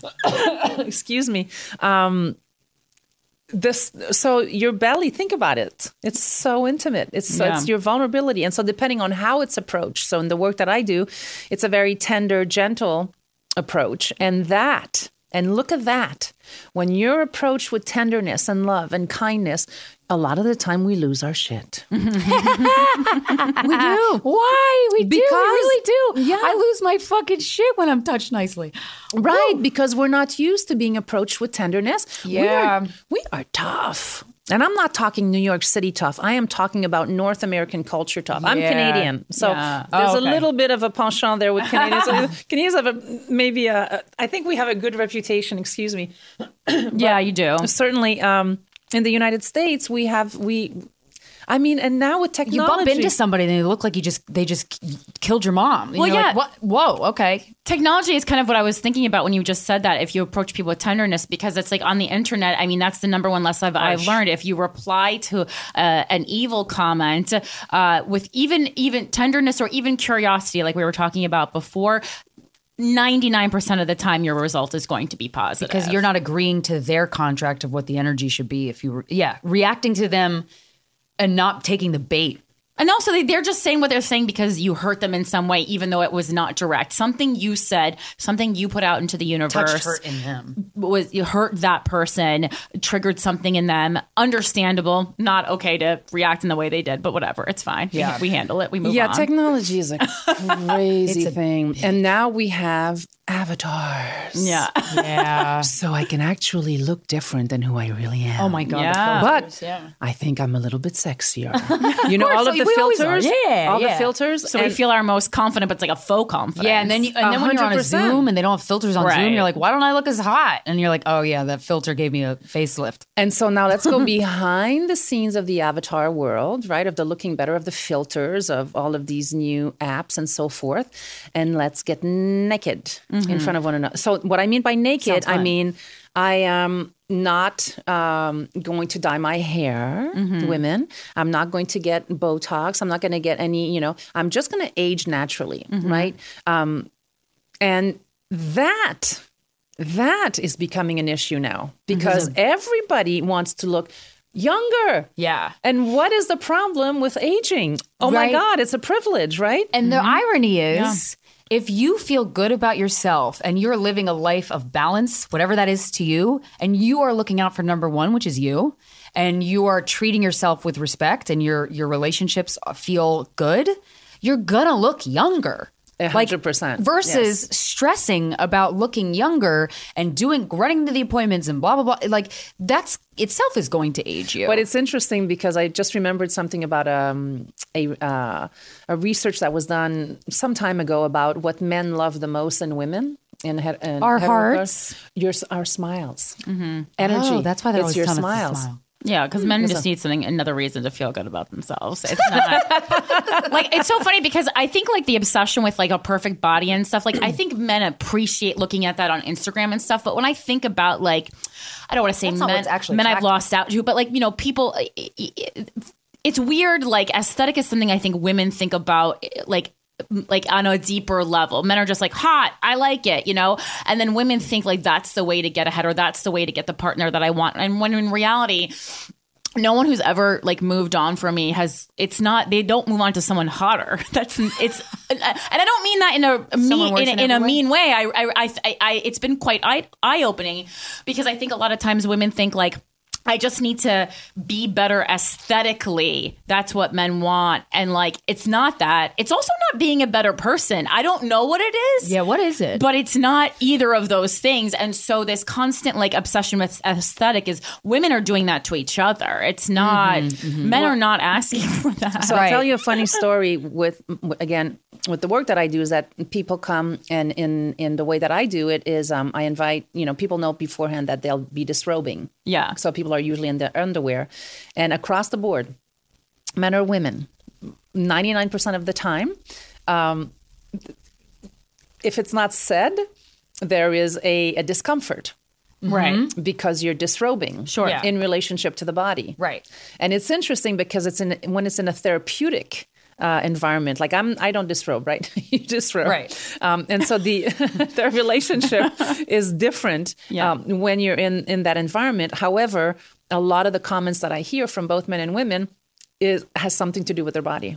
They'll say something about, I am feeling really fat right now, or I'm bloated today, or they make a remark like okay, interesting, or I feel like I have bad posture, and I'm like, well, this is perfect because that's why you're here. Yeah, I'm going to help you with connecting more deeply so that you might create a sense of better posture, an energetic better posture, right. Because better posture for people is bringing their shoulders back. Mm-hmm. Oh my God, no, don't do that. If you're listening, please don't do that. What you want to do is actually soften your heart. Soften your heart. I can do that. The problem. Okay. I have a lot of upper back pain. So if you soften your heart, yeah, and you actually have a relationship with tenderness, again, we're going back to tenderness, your body will naturally soften. Yeah. Not softening as in weakness. This is so interesting in this culture that vibe, you have to the energy. But you have to say that because if you say softness, people are like, or an American man doesn't want to hear that. You don't want to be soft, right? You don't want to be weak. And so it's not about weakness. Actually, opening your heart and inviting a sensation, a relationship to tenderness gives you strength. You know why? Because you're no longer on the defense. Right. Right. You're not defensive. You have so your energy isn't going towards that. You're just going to standing in your own. So that's how you meet people. That's what happens. It's not the smile. It's not the body. It's not the hotter look. It's your energy. Yeah. We have several energetic bodies beyond us, right? This is the physicality, but then there are other energetic bodies beyond us. Yeah. And so why are you attracted to who you're attracted to? Great question. Yeah. Right. Because the energies match up. What if you feel like your heart is hard, but people keep reaching out to you even though you'd prefer they didn't? Well, this is where... I don't think you got a hard heart. Well, this is where... I don't, but it's, I think a lot, a hard exterior, but I would like to keep more people away. Right. Like, people will go to her before me to, like, this talk is about sincere. something. It's too much. She's bothered by a lot of people, It's and I'm over too here going, much. text me. And they It's don't. too much. So, I can't. Okay, so then we might want to explore a little bit of your relationship with boundaries. Yeah, but I really people think I'm like lying. I don't know. People question. So I'll say things like very succinctly and clearly, and I feel like because it's almost like too simple, like people think I'm like tricking them. And I've witnessed it for a decade. I mean, the way people react to Corinne, I'll be like, it's I don't very want peculiar. to come, and then be like, okay, but we'll see you there. I mean, I'm not going to cook. I won't be there. Don't set a plate out for me. Like, well, we you know what would be great is I would invite you to come and see me for a session. Yeah. So that we might be able to dissect what's going on there, because something's going on there. Yes. Yeah. So it's energetic, or it's the communication style. There's something. Well, you know, when somebody meets, like somebody that has a little bit of an insecurity, which is a lot of people, and then, but they don't like when someone's like, I'm very, hi, hello. But if Corinne's more contained, they can get very insecure about that, about Corinne being contained. I'm not a puppy. Am I going to lick you? Right. Like, well, you mean the people get very insecure or intimidated by her? Yeah. And they'll be like, they feel like they say things in front of her that are out of character for them to say, because Corinne's stillness people will be like, intimidating. She hates me. And I'm like, what it is. I didn't think about you when I left the room. Yeah, like people will text me like, does Corinne hate me? I'm like, she doesn't give a fuck about you. I think about you one time. I don't even care about you. Like, but that's so then that's the end of the conversation. But it happens all the time. Right. But I think it's more of a problem because of the business I'm in, you know, when it's so much about personal relationships and networking, and I mean all the things I hate about it. I just like the part where I get on stage and talk and people have to be quiet, but you know. But you mean in your performance? Yeah. In your performance Well, world. it's not a problem in my performance. That's like the only part where it's not a problem, but that's because, you know, well, actually, I lie.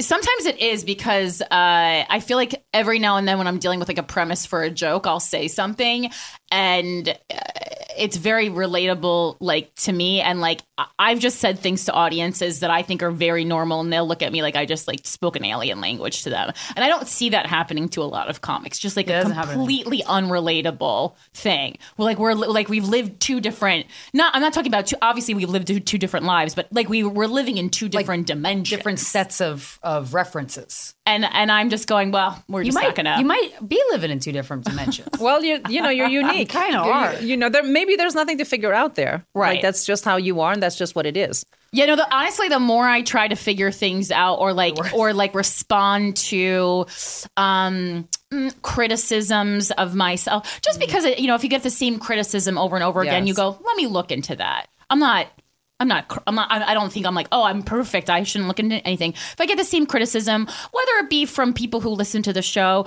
or from people that I know in my regular, like, you know, my personal life, I go, okay, look into that. And then a lot of times it's just like makes me question something that was like honestly fine to begin with, and I wish I hadn't looked into it.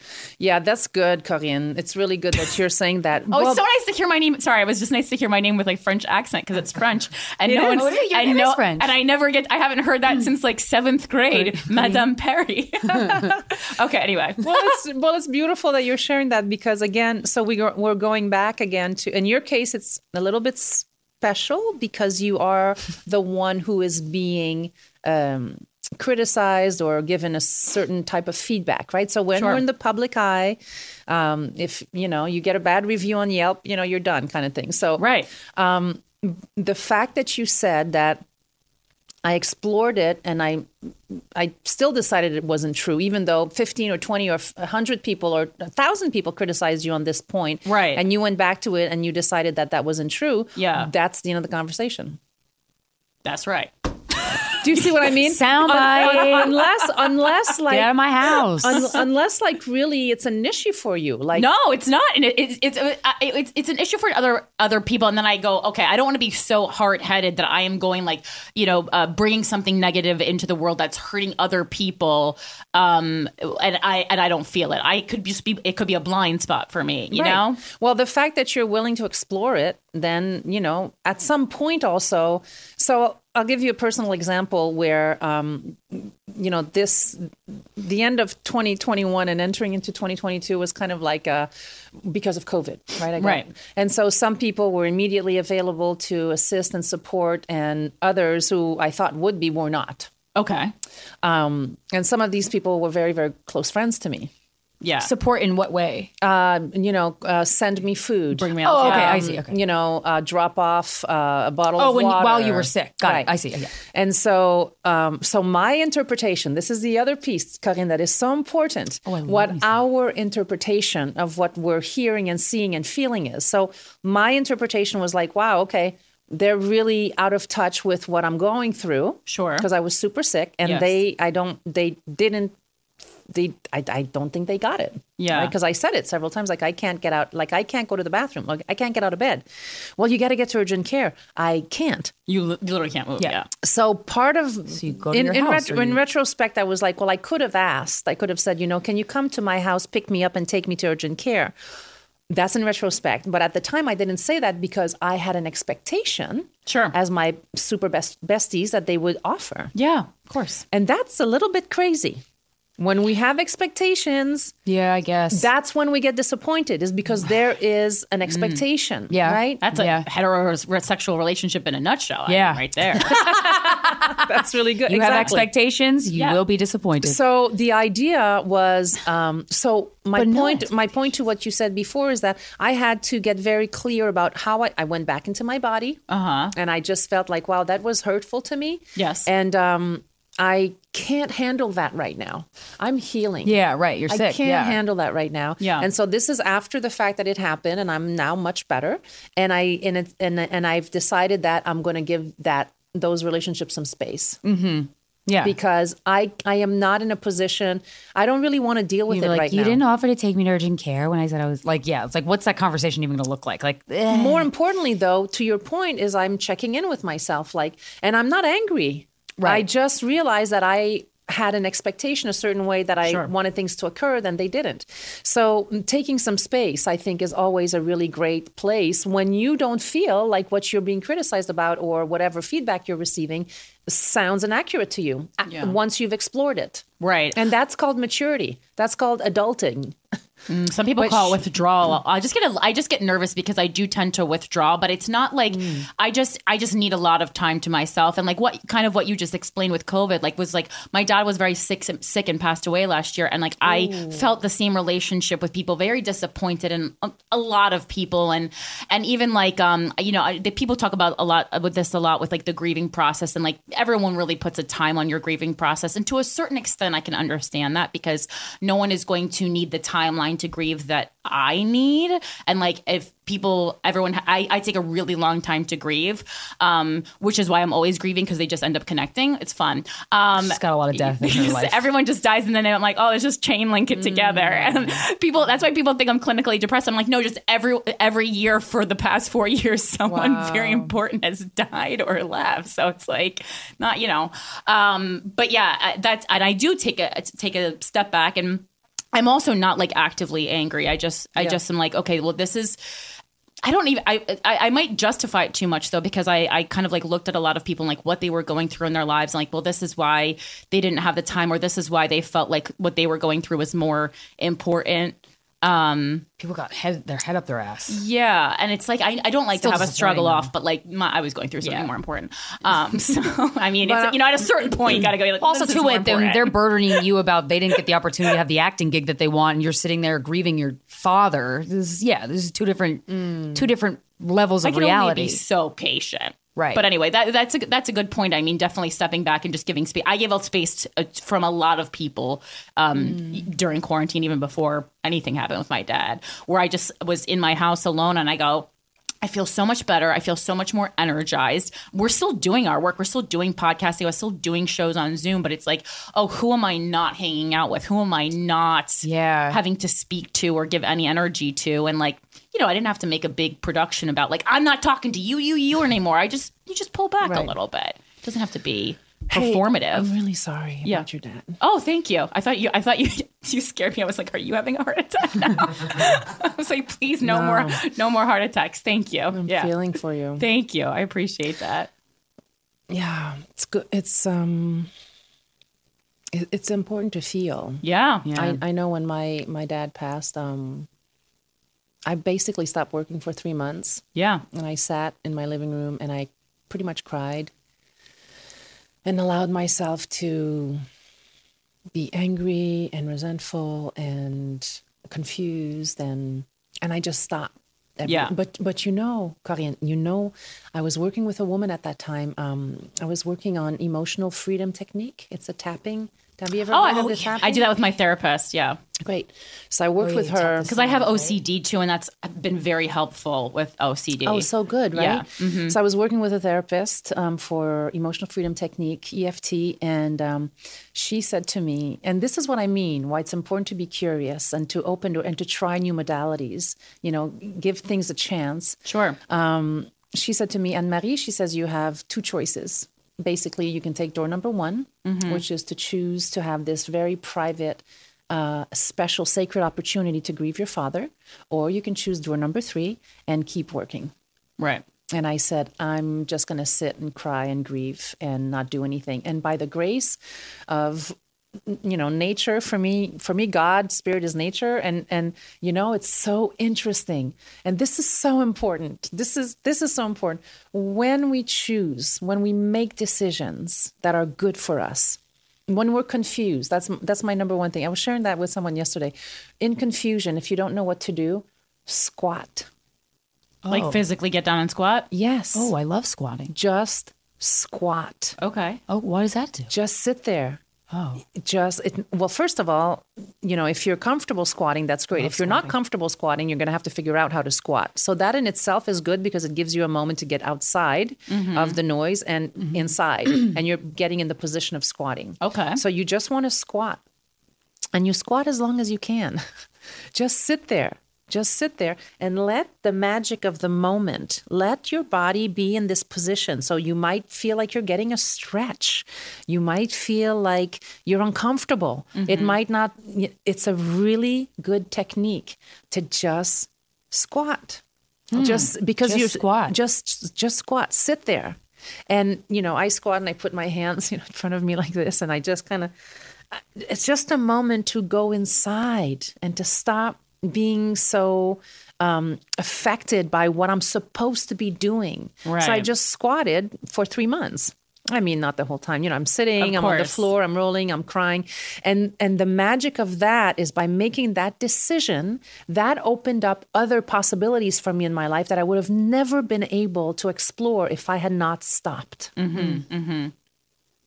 So if it takes you a long time to grieve, honey, you go right ahead. Oh, yeah. No, I wasn't letting anyone rush me, but I feel like sometimes I really I just go, oh, okay, you don't agree with like what I'm doing. I'm just literally not going to speak to you. Yeah, because yeah. And you might really love experimenting with body work, like the specific, whether I'm not selling my product here, but I'm just saying I'm very it's into it. Like I mean, kind of like acupuncture and all these kind of things were very helpful over the course of my life. Yeah, because there's something, it's interesting to find this out about you now, because there is something about you, there's something in your life, whether it's a karmic thread, whether it is the way your life is going to unroll.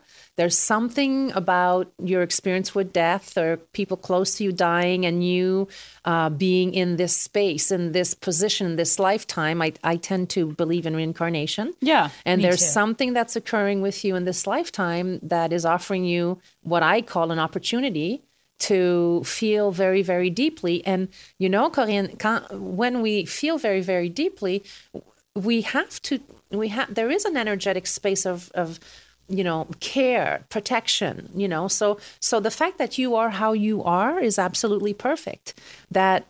And probably why people are rushing to come to you. I've been trying to tell people this, and everyone's really not buying it. But you know what I mean? Everyone just goes, this seems like narcissism. I go, we looked into that already. That was one of the many things that you guys have tried to fucking accuse me of, diagnose me with. But you're perhaps a stoicness in some way, and to embrace that, because the deeper you embrace how you are outside of podcasts and Zooming and performance, this is the essence. And also a lot of what we had talked about is probably the reason why you are so successful doing the performance the way that you do it, because it's very important for you to go back into your cocoon and to just process and sit and not go to a lot of events, and people might continue to come after you. And the more you take your space and you're very clear in the way that it is, then, but that might be like that for the rest of your life. Yeah, I kind of thought so. Shit. It's so interesting to see what patterns emerge in someone's life. Like Corinne has had so many people die, and the losses that I've experienced were grandparents, but it was like to the point they were so ill that it was just like, oh my God, please die so you're not suffering. Like it was very much a relief. But like I can't tell you how many people I've caught walking in New York City mid-seizure. I've called 911 on so many strangers. Like it is. And then I ask other people and they're like, I've lived here for like 2 decades. I've never called 911 on anybody. I'm like, wow. So there is just something about like these, it's very helpful to just at least notice, I guess, patterns that emerge in your life. And I assume just be curious from there. And this is why, I find the work that I do so rewarding is because people come in and there is a space for you to drop. Like that's my invitation to you at every session. Just drop in. Yeah. Just let me, feel my hands on your ankles and allow for gravity to support you. And I invite you into a space of just being held, of safety, and just breathe and just feel the room you're in. If it's your first session, if it's your first session with me, I'll invite you to just stand and take a temperature of the room. Notice me. What does it feel like being here with me? Mm-hmm. Allow yourself to feel what you feel. Is it comfortable or and if you're not comfortable, please let me know because you are always in charge of the session. Right. Not me. Yeah, I get so many massages and I've never felt the way I feel after I leave a session with you specifically. Like I feel like I just met the love of my life, or I feel like I just won the lot. Like I just feel like on top of the world, like there's cartoon birds floating around, and it's such a huge release of just negative energy that you've been carrying around, whether it's self-imposed or whatever. Well, that's what lays in our bodies, right? So we walk around all day long without being aware of what's really in our bodies. Like, what are we really feeling? And so we get into relationships not knowing really how we feel. Mm-hmm. We get into relationships because it's the norm, because I'm supposed to, because I'm 30, because I should have a child, and this is really, we're getting into trouble. Yeah, because the second you think a relationship's going to be a Band-Aid, whew, that is going to be a rocky road. Yeah, so this is why I feel it's so important to be able to look like one of the things you had talked to me about was this pause, right? The menopause. Oh, yes. Into this pausing. That's another invitation to pause, because in this society we look at it as, when you look it up on Google, it'll say, well, you stop your period, you're going to get vaginal dryness. They kind of make it all horny. They make it all a something that is, you're losing. Yeah. Mm-hmm. You're losing. You're older now. Nobody's going to desire you anymore. Yeah, which is quite the opposite. With women, we get better with age, and it's so criminal that society has tricked everybody to believe the opposite is true. It is a transformation, right? So this is why I brought you Kali, because I wanted to share with you the goddess of transformation. So that's what really moving into getting older is a deep privilege of moving into your wiser self, your higher self. Yeah. Elevating consciousness and being in a space where, in my opinion, I have a responsibility to the younger generation. Mm-hmm. I have a responsibility to speak in a way where you feel heard, you feel loved, you feel empowered, because you're my sister and my brethren, same thing. Mm-hmm. And so, yes, there's a spiritual intonation, because it is. We are also spirits. Right. And our job, I believe, as humans is to rise each other up, to really let people know that they're in the right place. It's the right time, that you are, and of course, I mean, this is overall for the general population that is healthy, right? We understand where I'm coming from, the context. And to remind people that their bodies is their greatest tool. Their bodies is what you really want to connect with on a much, much deeper level. Yeah. And whether you start with an activity such as, dance, martial arts, swimming, that's a good entry. And then get curious about, how does your body work? Why are we not teaching deep anatomy physiology in grade school? Beats me. Do you see what I mean? Yeah. Mm-hmm. The more we're connected to how we feel and sensations, the better choices we make. Right. Because it is a connection. It's a mind-body connection. So if I feel good in my body and I walk in with confidence and somebody criticizes me, I can just assess it and go, okay. See ya. Right. Instead of being hurt, retaliation, reacting in a way. Giving your power away. Exactly. Yeah. And we get so caught up in the aesthetics of a body, which is, with advertising, with movies and all pop culture and all that stuff. And it's like people I'm overweight, I'm underweight, or whatever is fucked up about my body. I'm like, your body's so amazing that all that should matter is how you feel in it. Whatever the fuck size it is, if you feel good in it, that's what you take solace in. It's just society, man. It's deep. It's deep. No matter who I've worked with, and I work with professional athletes and performers, and of the highest caliber, doing these extraordinary shows, and everybody, let me say something, everybody has the same issues. Yeah. We all have the same issues. So for me, if you can have a heart of compassion and just kind of see the other, see beyond, take a moment and look into people's eyes, like very un-American. Right.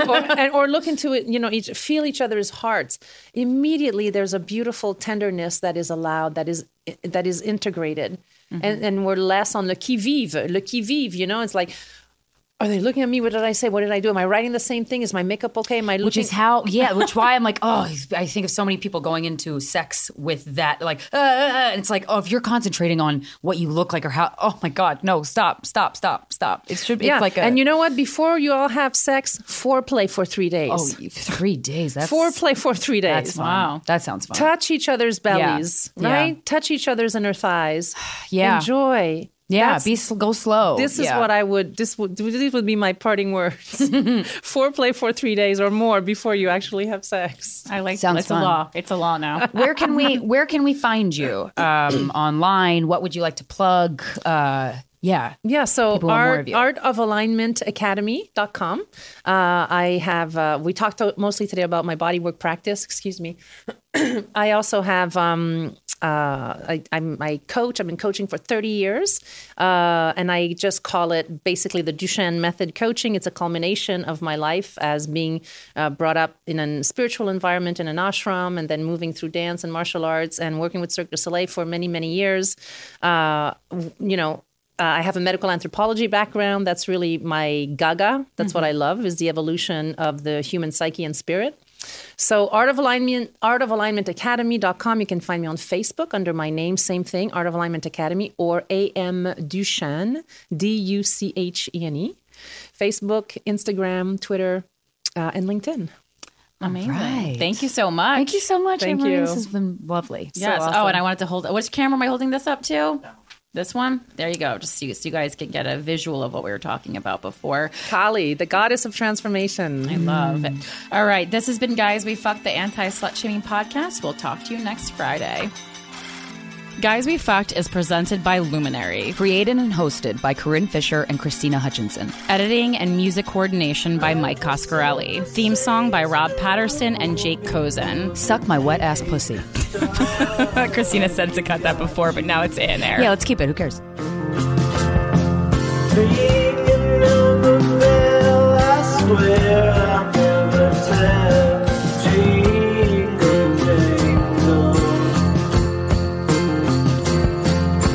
Midnight mass, staying on the grass is fine with you.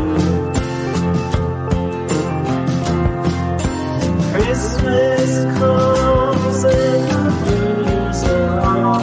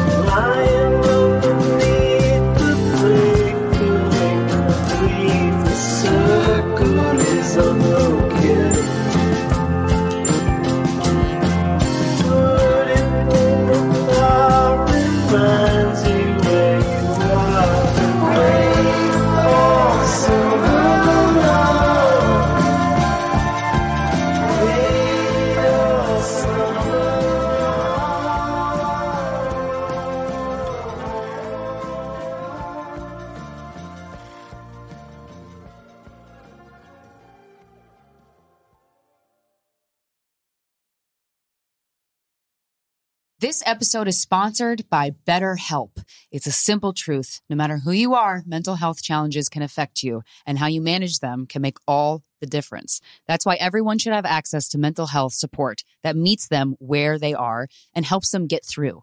BetterHelp provides online therapy on your schedule. It's flexible, simple to use, and more affordable than in-person therapy. Connect with a licensed therapist selected just for you.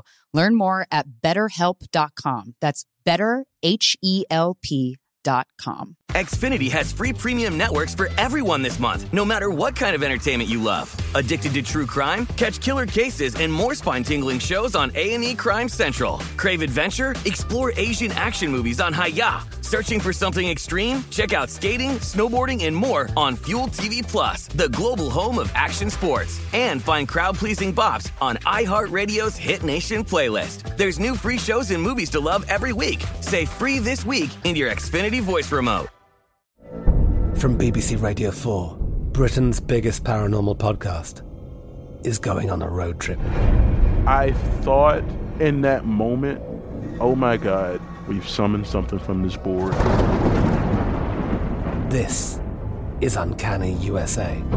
He says, somebody's in the house, and I screamed. Listen to Uncanny USA wherever you get your BBC podcasts, if you dare.